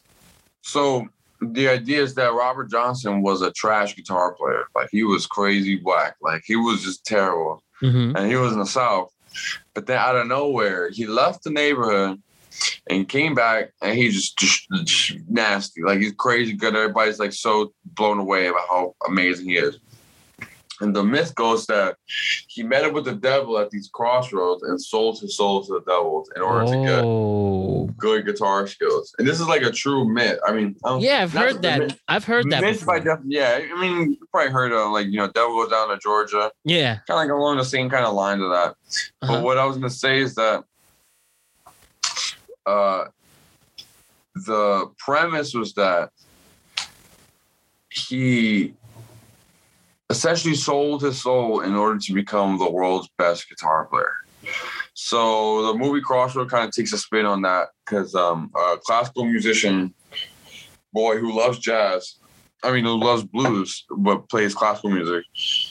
Wants to go down south, so you like leave school like in Juilliard. I don't know if you know Juilliard. Of course. Yeah, so he goes to Juilliard. Yeah, he goes to Juilliard and he like drops out of Juilliard to go down south to go study under Robert Johnson, I'm pretty sure. Or go to where Robert Johnson had learned, where he sold his soul. So then I don't know if you know Steve Vai, the guitar player. I've heard of him, yep. So he's a famous guitar player. He ends up being in the movie.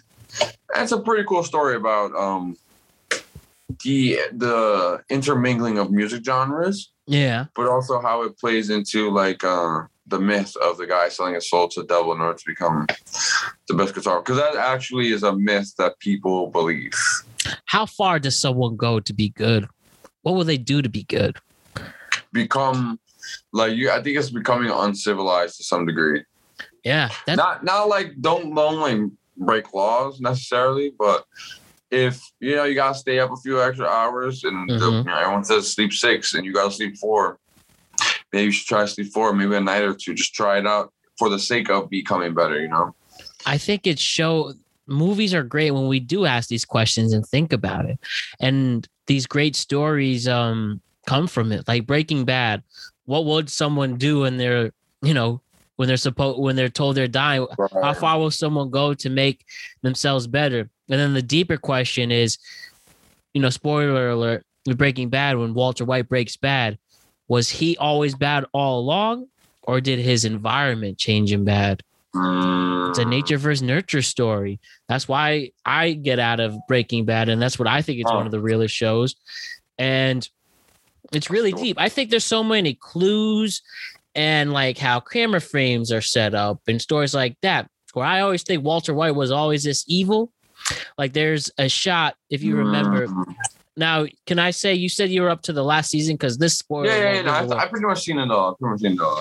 So there's a scene when Jesse has to kill the old Lazarus. Right. Yeah. Jesse is sad. He's crying. He's feeling guilty. And there's a frame, the final, with him holding the gun of his distraught face of he's about to kill someone. Walter White, there was a scene where he had to kill someone where it was easy. He did it nonchalantly. He almost was entertained by it. And again, with the same camera angle in the close-up, you see him satisfied and contempt with his decision. That's your character development right there. That's why I always think he was always bad, because the dynamic was there the whole show. He just needed his opportunity to show who he was. And that's why I think it's ironic when it concerns Breaking Bad. I don't think he was always bad. And, there's a huge part of the finale I don't want to give there. I also think that, but that's I think that just shows, who these people are and how these characters are developed, That's a crazy backdrop that definitely makes sense. Like, because Jesse kind of had that, like, well, what are we doing here kind of vibe, and kind of took the lead or whatever seemed like the most instant satisfaction. Yeah. That was going to get him his media goals, but like. What a show, man. And that's just the power of really good movies and TV will entertain anyone of any age, man. It really will. Yo, let's talk about food real quick, Jeff. Oh, yeah. You're making me hungry, man. Almost dinner time, son. Yeah, right? Dude, Jeff, one of the amazing things you've done for me is put me on to the New York City eatery, the Nugget Spot. Now, I don't know if they it made still around? I'm going to Google if they made it past the pandemic. Can you look it up real quick? The Nugget Spot out in the East Village on 14th Street. I hope so. The Nugget Spot at this moment is permanently closed. Damn, bro. That made my heart sink reading that. Oh, no. It's tough, bro. It's well, shit. Rest in peace. I mean, it says here coming soon. Okay. Yeah, maybe. I think this is 908. Is that Queens? The Queens area code? No. It could be somebody coming from another town coming in though with that number. Could be. There's one coming out in Bellevue, New Jersey. Maybe that'll start it again. But shit, rest in peace. And I would pour one out to the Jamie, but it's too valuable. The Nugget Spot. Well, at one time, the Nugget Spot was an amazing chicken nugget place. Again, in the East Village, but it's gone that's now. crazy. You put me on, even if it was literally stupid expensive, but god damn. It was like $9 a nugget, but damn, it was so good. So it was like not for each nugget. It was like $9 for like 5 nuggets. It was like more than $1 per nugget. It's like literally stupid, but so fucking good. That's that fuck you money. 20 for $5 at McDonald's, like. But it's McDonald's, though. You know, like. How do you feel about food when it comes like that? Is it better quality over quantity? You think there's hidden gem? Are you somebody who will spend the extra few bucks for a great meal? Or nah? Oh yeah. Because me personally, I think the feeling after eating is also important. Yeah. You ever eat something you just feel like shit, like right after, you're like, oh that's my why God. I had a real talk with myself at the end of the summer. I used to love fast food, man, and I still do, and I still support it, and it's especially clutch after the litness. But I was like, man, you feel so awful after eating some of this stuff. It's time to switch it up. Cook your own food. That's about the same price anyway. And it's probably cheap. No, it's definitely cheaper if you stack it up and you meal plan, bro. Oh my God, you could buy like a box of 8 burgers for like $12 that are all that's 4 meals right there. That's what I'm saying, man. That's doable. Yeah, it's funny you say that too. Cause I bought some burgers. I went grocery shopping today, and I'm gonna try it. But I realized I forgot buns, so after I'm done here, I have to go pick some up. But anyways, but yeah, food's something real special. What are some of those other special foods that have an impact? Whether out in Cleveland, whether in Hartford, New York, or the other places you've gone. Like I don't know if it's a cheese shortage, some type of shortage. Is a cheese shortage? Yeah, there's no like people not doing dollar slices no more, bro. I did see that inflation's really bad. You know, we hit a 30-year high in inflation. It was announced today. Yeah, I heard that. That's sad, man. The 99-cent slice, it's a novice at this point. Hopefully, we can be the change that we need to see in this world. You know. Yeah, I learned about how 99-cent slices were a result of the recession back in 2008. And I did not know that. I saw this Vice story on it. And yeah, whether you go to a Two Bros, other mistrusts, I've had 99-cent slices I've had legit food poisoning from. And then I've also had, it's fine. I just don't go there anymore. And then there's 99-cent slices like a Two Bros I could trust. I was like, okay, my hunger is gone and I'm pretty satisfied with it. Right. But then it's like, what are you going to do now? What's next? That $2.75, 2 slices in a Coke deal. Because the thing of the past right now. It's probably going to be a lot worse, man. It's going to be like $2.75 for the soda. And then it's going to be $2.75 for the pizza. Oh my God. It's you're right. Is there any like, Cleveland pizza that competes or nah? Or is it different? It's different. Like it's not comparable. Yeah. Like it's not. I don't want to talk about it in Cleveland, but I don't want to praise the wrong type of pizza. So their pizza's good. I mean, it depends on where you go. You definitely can't just go to any pizzeria and have good pizza, though. Yeah. That is a fact. Can't do that. You know what? One thing I fell in love with, Jeff, that I really didn't realize. If I have some extra dollars, why not do this and treat myself? Now, you can't DoorDash these foods or pick it up, but go into a true steakhouse. Man, I went to Longhorn Steakhouse, and I know it's a chain, but I went for the first time. But still. I mean, so satisfied. I had a beer. I had a really good Caesar salad. Hungry. I had a nice New York strip, medium rare. Oh, classy. And I did it with baked potato. Oh, man, I was in heaven, bro. Real heaven. And I used to be an idiot and get steaks well done. Right. Yeah. But I stopped.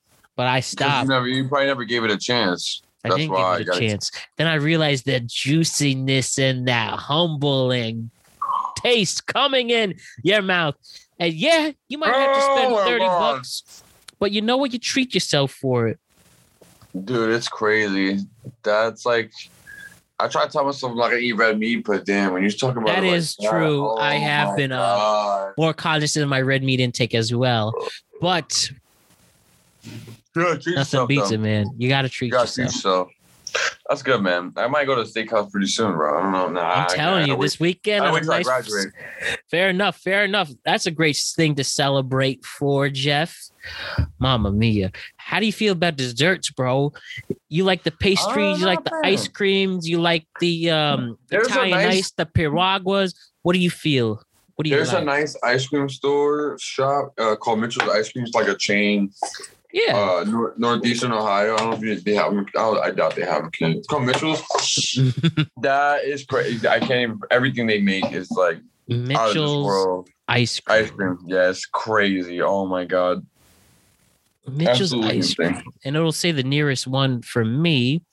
Probably where? Homemade ice cream. There is one in New London, Connecticut. Oh. So that's all the way at the other side of the state. That's like close to Rhode Island. Valley Stream in Long Island's another one. They're really spread out. Oh wow, they got several locations. I don't know, but anyway, they killing it, bro. I seen them making the ice cream. Did I eat that guy? Oh my god, bro! All this food's making me hungry. Oh, you put a finger in the sky if you want it. Yeah, that's true. Put your Man, fingers. this ice cream does look good. Yeah, Ooh. man. You should probably go get something to eat, man. I don't know. What do you eat? What do you usually eat for dinner? Where's your go-to? My go-to, I've been really eating some grilled chicken sandwiches lately. I've been feeling like they kind of look like sliders, above average look. Oh, I've been into those. Nothing beats a good burger. From my Italian side, I love macaroni and meatballs, ravioli and meatballs. I love it. Really like a solid a fat Caesar salad with a lot of chicken in it, and the croutons make it. How about some hibachi? I had hibachi for the first time post pandemic. Okay. And man, that was soothing, bro. Hear this. I asked for just steak, and the chef accidentally gave me chicken and steak. Didn't charge me. Ooh, that's a win. Yeah. That's a win-win. A nice solid taco too. I've been really, though it's not a healthier choice, but if you have a soft hard shell. Oh my god, you're fucking me up right now, bro. Oh my god, I've been more open to eating now, especially when I started making drinks. I've been more into cooking because a lot of these, you got to. A lot of these channels share the same thing. Like the Preppy Kitchen does cocktails and drink and food. The thing I showed you, Cooking with Babish, is my new favorite YouTube channel where the guy makes dishes. He makes dishes from TV shows, like stuff that never heard. Oh, like Krabby Patty kind of thing. I showed you a Krabby Patty, then the Krabby Patty Supreme. If you remember that episode where he deep fried 2 double Krabby Patties on top of each other and just ate pure mayo. Oh my he said he hated to admit it, but it was tasted great. But frying burgers in lard and that's why they don't use it anymore. But oh my goodness. But it's so good though. Oh, you're making me hungry, man. When are you gonna eat? You ate dinner yet? No, after I'm done with you, I have to chef something up. Now for the rest of the time I'm living at home, my mom said I'm not cooking for you anymore. Only when I feel like it. My mom does not cook for me anymore at all. I cook everything for myself. Yeah, I really don't mind it. I need to be an adult. So you gotta just go to the supermarket with recipes. That's what you gotta do. You gotta pick recipes before you go and then just do it like that. Exactly. And now because I've fallen in love with making drinks, put 2 and 2 together with making food now, it's a good deal. Oh, yeah, dude, I gotta go to the store, get some stuff to go make some drinks and make some dinners pretty soon. Oh man, let me know what drinks you need to make. I'm gonna make some martinis, maybe some gin and tonics, maybe. Martinis are now when you do the martini, you're doing a true martini with gin, not vodka. Right. I do with gin. I usually get some vermouth, and then I get stir that shit together. Yeah, limoncello. That's the. Oh yeah, I got a bottle right here. Right over there. I would show you. Limoncello is like limoncello. Some Lillet Blanc is good to make Vespa martinis. I never heard of that one. What's that? That's the James Bond martini. It's a combination of gin and vodka with a Lillet Blanc. Stir that shit together with a lemon twist, and that's James Bond's drink of choice. We gotta see each other recipes, bro. I've been making a lot of coffees. I used to make coffee for as a job. That was fun because then I got to practice fluid mechanics and get that worked out. Dude, you know what's my favorite cocktail now? The White Russian. Really? You like? I haven't. I had one once. Yeah, I guess it depends on what milk you use. Yes, but pretty much vodka, Kahlua, and then some people use regular milk. Some people use creamer. Some people use half and half. I use half and half. I'm gonna try oat milk. Oat milk? I haven't tried that yet, but any dairy product pretty much will make the White Russian, and then a Black Russian is when you don't put any milk. It's just vodka and Kahlua. But making cocktails is fascinating. I'm gonna try that tonight. I'm trying that. The Black Russian? Yeah, no, the White Russian. Oh, the White Russian. Definitely. Let me know what you think. Yeah, do you want me to try that with like oat milk or some shit, or like a certain creamer? Yeah, we got a certain creamer. Yeah, let me show you mine. For those who are listening, I'm showing Jeff a picture of a White Russian that I made right here. I'm showing you, and the YouTube viewers can see right here. This is the one I made. Can you see that? Oh yeah, there you go. Back it up a little bit. Back it up a little bit. Yeah, right there. Yeah. Oh, and you got the logo right there with Tito's, bro. You can't go wrong. Made it with Tito's. I have gotten this new vodka recently. I got a whole handle of it. It's called Sky Vodka. Yeah. Oh wait, no, it's not. It's all right. It's okay. It's all right. It gets the job done. Just 1 second. Oh, not Sky. It's called Star Blue, as I'm showing Jeff my big handle. Right. Careful with that, buddy. Star Blue. I never heard of that shit, dude. Yeah, one thing about making cocktails, unless you buy the absolute cheapest brand, you don't really need to go for a name brand specifically. If you're just making, it depends on the person, man. For me, I could taste for gin, I could taste the difference between Tanqueray and Bombay and like Seagrams. Yep, I can taste the difference. I can taste it. It depends, but it depends on the person. I'm sorry. Can you say that one more time? No, I'm saying just depends on the person. Oh yeah, definitely. How do you feel about cognacs? Cognacs like a Hennessy. Oh, I'm not a fan. I'm just not a fan. No, me personally, I'm just not a fan. I know that people in the Bronx definitely. They love their Hennies. Yeah, I'm not. Yeah, they really do. I'm not.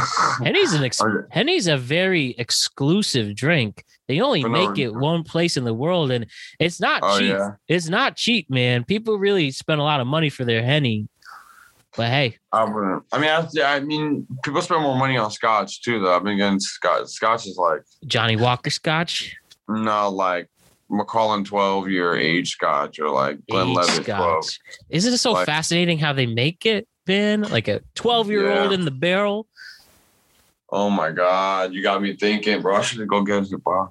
All right, go do that right now, dude. I don't know. And is that like your specific go-to whiskey, Scotch? If I'm celebrating something, celebrating. How you feel about tequila? Usually I just don't. Usually I'll just make gin and tonics. Usually that's my or I'll drink gin a lot of the time. You're a gin person. Gin, I think, make great cocktails come out of gin. Your Last Words, your Aviations, your Martinis. Oh, Aviations are great. Those are so good. Real run, dude. How do you feel? I like whiskeys, whiskey sours. Obviously, it's the winter. It's whiskey season. Whiskey fixes, whiskey anything, man. And probably the most popular cocktail right now is the espresso martini. I see people going crazy about those all over the place. What? I make sick espresso with You ever heard of an AeroPress? I've heard of it. AeroPress. You heard of that? I think I have. Yeah. It's how you make espresso shots without an espresso machine. No way. Yeah, it's just you put a cold brew or espresso, Kahlua, and then Tito's. Or I mean, I use Tito's, but it's a vodka-based drink. And go crazy, my friends. Go crazy. And then, of course, your tequila. People love their tequila and their tequila cocktails. It just depends on the occasion. You know what I mean? Like, It really just does depend on the occasion, man. Celebrate good times. Come on. Oh, yeah, dude. Jeff, you and I have been killing it for an hour and a half. It feels like. You want to hit it with the part 2 later? Oh, we'll definitely be doing more podcasts as long as you want to do it. Yeah, as long as I don't have technical difficulties, man. Oh, my goodness. I'm sorry about that. No worries. You're just making me so hungry with these. Oh, my goodness. No For worries. those out there, just warning. Listen to this on a full stomach, but it's probably too late by this point, right? There's It's just one like last thing I have to do with you, Jeff. And it's I ended off with everybody's first appearance. We do the Prouse questionnaire. 10 questions I ask every person. All right. And it's designed to help understand the person the best, but it's made famous from inside the actor studio. That's where I got it from. Ooh, okay. And I'd like to ask you these 10 questions, and then we'll say goodbye. Go hard, go hard or go home. And Jeff, with the absolute great topics of discussion we have talked about, your fascinating brain, this is going to be a really great Prouse questionnaire. So let's get to it. Let's see it. Let's get it. Let's get the money. Jeff, my first question is, what's your favorite word? Oh, right. Favorite word, singular word. Favorite word. Like one word. One word that's your favorite. Perseverance. Perseverance. Love it, man. One of my favorite words. What's your least favorite word? Oh, hate. Damn right. I hate the word hate. Now, Jeff, this next question is not necessarily a sexual question, only for the people with the awful minds who think of it that way. Right. This question is more of a life and fulfillment question. Okay. My question to you is, what turns you on in this world? Oh, you know what's my answer says every time. You know, that's a question I ask myself all the time, and it's outliving my lifetime. Yeah. Once I die, I don't want to die. Yeah, I'm not afraid of dying. I'm afraid of dying and not being remembered. You want to be a legend, man. Right. That's what keeps me going every day. And inspire. I think you're definitely on the right track for that. You helping out, bro. Knuckle pound. You know it, man. Knuckle pound. What turns you off in this world? What do I offer? No, what turns you off in this world? Oh.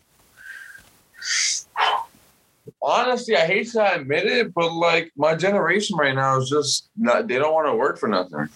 I hate that. Like, I get it that maybe, maybe you don't deserve the situation you were given. Okay. But now it's up to you to do something about it. Like, you didn't ask for it. Okay. Sorry. But now it's up to you to see what you do after the fact. So that gets me upset because it's very hard to get somebody out of that mindset. It's very hard. Powerful, man. Absolutely powerful. Number 5 is, what sound or noise do you love? Ooh, I love it. Has to be, or I guess it's open-ended, right? Yeah. What sound or noise do I love? Honestly, I think it's the sound of new guitar strings, like fresh new guitar strings. It has a certain twanginess to it, I guess. Depends on the strings, but the ones I like have a certain feeling after, like probably for about 2 weeks, and then it kind of goes away. It's kind of like a new, like, I don't know. So, how certain people focus on the car door slamming sounds? Yes. Kind of like that. For those non-guitar players out there. I hear you. So my next question is, what sound or noise do you hate? Definitely. There's a few, but I really don't like any low frequency noise, meaning any rumbling noises like subways underground or like a large truck passing by.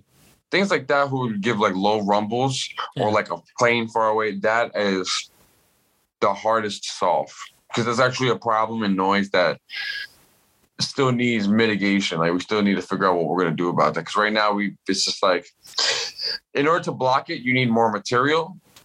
But for example, on a jet engine, they charge you more based off. That's why you have a 50-pound bag limit, because you can't have unlimited weight on the plane. Mhm. So in order to mitigate all the sound, if we had unlimited weight, we could do it, but we don't. So I guess what I'm trying to say, the most annoying sound, I guess you could say, it's aircraft noise. Yeah. You ever been in a plane? Oh my God, they're terrible. They sound terrible. Yeah, man, the ears popping. It's giving us something to think about. That's why we appreciate you, Jeff.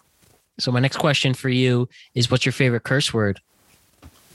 Oh. I would probably, I don't want to say the F word because it has too many meanings. It's like too much. That's like too much. Yeah. I don't need that. But something went like, excuse my friend, I guess I could curse.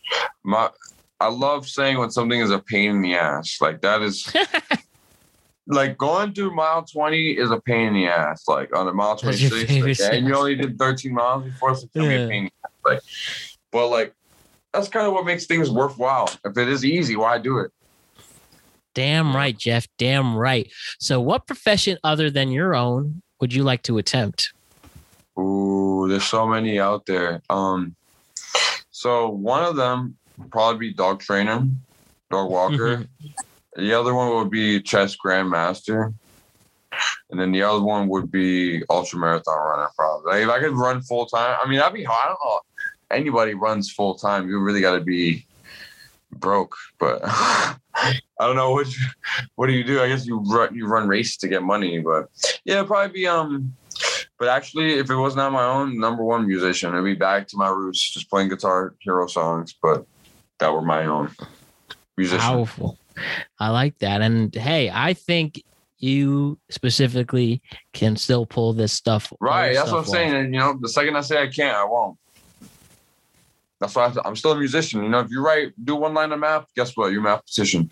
Exactly, man. Exactly. Yeah. So number 8. Jim. Nice link, dude. Number 8. I just sent you a link from The Wire. You've seen that scene before about how to play chess? All right. I'll give you some final words once we sign off. But please, Jeff, once we're done, please watch that first thing I'll clip. Do. First thing I'll do that. I'll explain once we're finished with this question. Right, cool. Number 8. Sorry, number 9. What profession would you not like to do? Politician. Anything in politics. It's like I would love to in theory, but we all know it doesn't go down like that. You're damn right. That's one of the most powerful things I've ever heard on the podcast. In theory, we'd like to, but we know it doesn't go down like that. My final question before we say goodbye, Jeff, is if heaven exists, what would you like to hear God say to you when you arrive at the pearly gates? What would I like to hear, or what do I think I would be told? Or what I would like to hear. Yeah. What would you like to hear? What I would like to hear is what happened to everybody else who died before me. Mm-hmm. That would be a good question. Because is there a population cap in heaven, or what? What's good with that? Mad people died. So many people I'd like died to think not. Yeah, right? Like, to be like, oh, no, full. We capped at 30 billion. Like, no, but I guess my question is, how should we personify God? Mm-hmm. How should we perceive it? I think the second we say he is God or she is, like, it's like almost like a dog will know if you come home at 3:00 and go to the park with the dog every day at that time, is going to know, okay, at that time I'm going to the park. But it never once thinks, oh, it's 3 p.m. Doesn't count the time. It just knows. It just feels. That's like my cat always wanted to go outside at night specifically. Right. So it's like they have something that tells them, but they will never see our level of perception. And I guess in the same way, we will never be able to see God in the way that he probably sees us. Like dogs will never see the world we see. Animals, all animals will never be. No animal's going to make poetry. No animal's going to make an economic model, right? Like, so what is going on there? It's like they're thinking about other things that are not directly related to survival. Yeah. And we don't have to think about all of that. So what is that level of abstraction for God? That's what I would ask him. What's up with that, bro? Now that's Or- profound, man. or homegirl, you know, or ball of light, or what do I call you? You know what I'm saying? Are you they, or you're probably all of them? Right. You know what I mean? That's what I mean. You know, What it's a out question, there. It's out man. there thinking. Jeff, this was everything I wanted and more. This was really Thank sweet. you, bro. We had a great origin story. We debated on topics. We got deep. Everything I wanted in a productive conversation, man. And I learned a lot from it. I really appreciate every second. You have any too. final words? No, just thank you so much for having me, and thank you to listeners, anyone who's listening out there. So one thing I want to tell anybody, I feel like, you know, you probably hear different inspiring stories or motivating stories. Or whatever grinds your gears, go after it. Don't let anybody tell you can't do it, because Matt and I are living proof why you can do anything you want in this world. That's all I want to say. Couldn't say it any better, Jeff. Check out that clip I sent you. It's from the show The Wire on how to play chess with a very young Michael B. Jordan. Ooh. Like really young, like teenager Michael B. Jordan. Yeah. Oh, I gotta see that. Just 3 minutes and 30 seconds, and it gets real deep about how important that game is. Jeff, I love you, bro. Thank you so much for that, bro. I hope you come back. I really want you to come back. And yeah, dude, this was incredible. This was incredible. You want to come back on the show again? 1,000%, dude. Anytime. We're winning, man. I think a lot of audience members are going to be really happy to hear that. Like I said, I love you, bro. Thank you so much for this. And we'll see you real soon. Thank you, Jeff. Love you too, fam, bro. Be safe out there. Whatever you do, just work your hardest, man. Great words from the great Jeff Severino. You're the man. God bless you. Keep inspiring in us. And I will see you very, very soon. Everything we wanted and more. Jeff Severino, thank you so much for taking the time, man. This was really a special show. Love you, dog. Don't forget to like and subscribe to the Productive Conversations podcast on all podcasting platforms and YouTube. And don't forget to check out exclusive content regarding the show on productiveconversationspodcast.com. And don't forget to check us out in the world of social media. We're on Instagram at Productive Conversations Podcast. We're on Twitter at ProdConvoPod. We're on TikTok at Productive Conversation. So we're back on Thursday, the 18th, show 120, and we're going to do another NBA show for you all. So we're going to break down how the first month of the season has unfolded. What do we like? What do we don't like? What are we surprised by? What are we disappointed with? And then some. So, of course, we're going to bring back the crew, Bach, Ranelio, and Dolo Ren, and hopefully the return of Bars the God. But until then, I hope everybody has a special week, a good week. I still have big adult moves to continue making, but hopefully I'll be able to announce what those big moves are very soon. So stay tuned for that. My name is Matt Brown. I am the host of the Productive Conversations podcast. Thank you again for Jeff Severino for coming in. Thank you, the greatest fans and listeners, for making this possible. And let's have a great week, everybody. I love and appreciate every single one of you. Don't forget to check in on your friends and family, and I will see you on Thursday. Peace. All she needed was some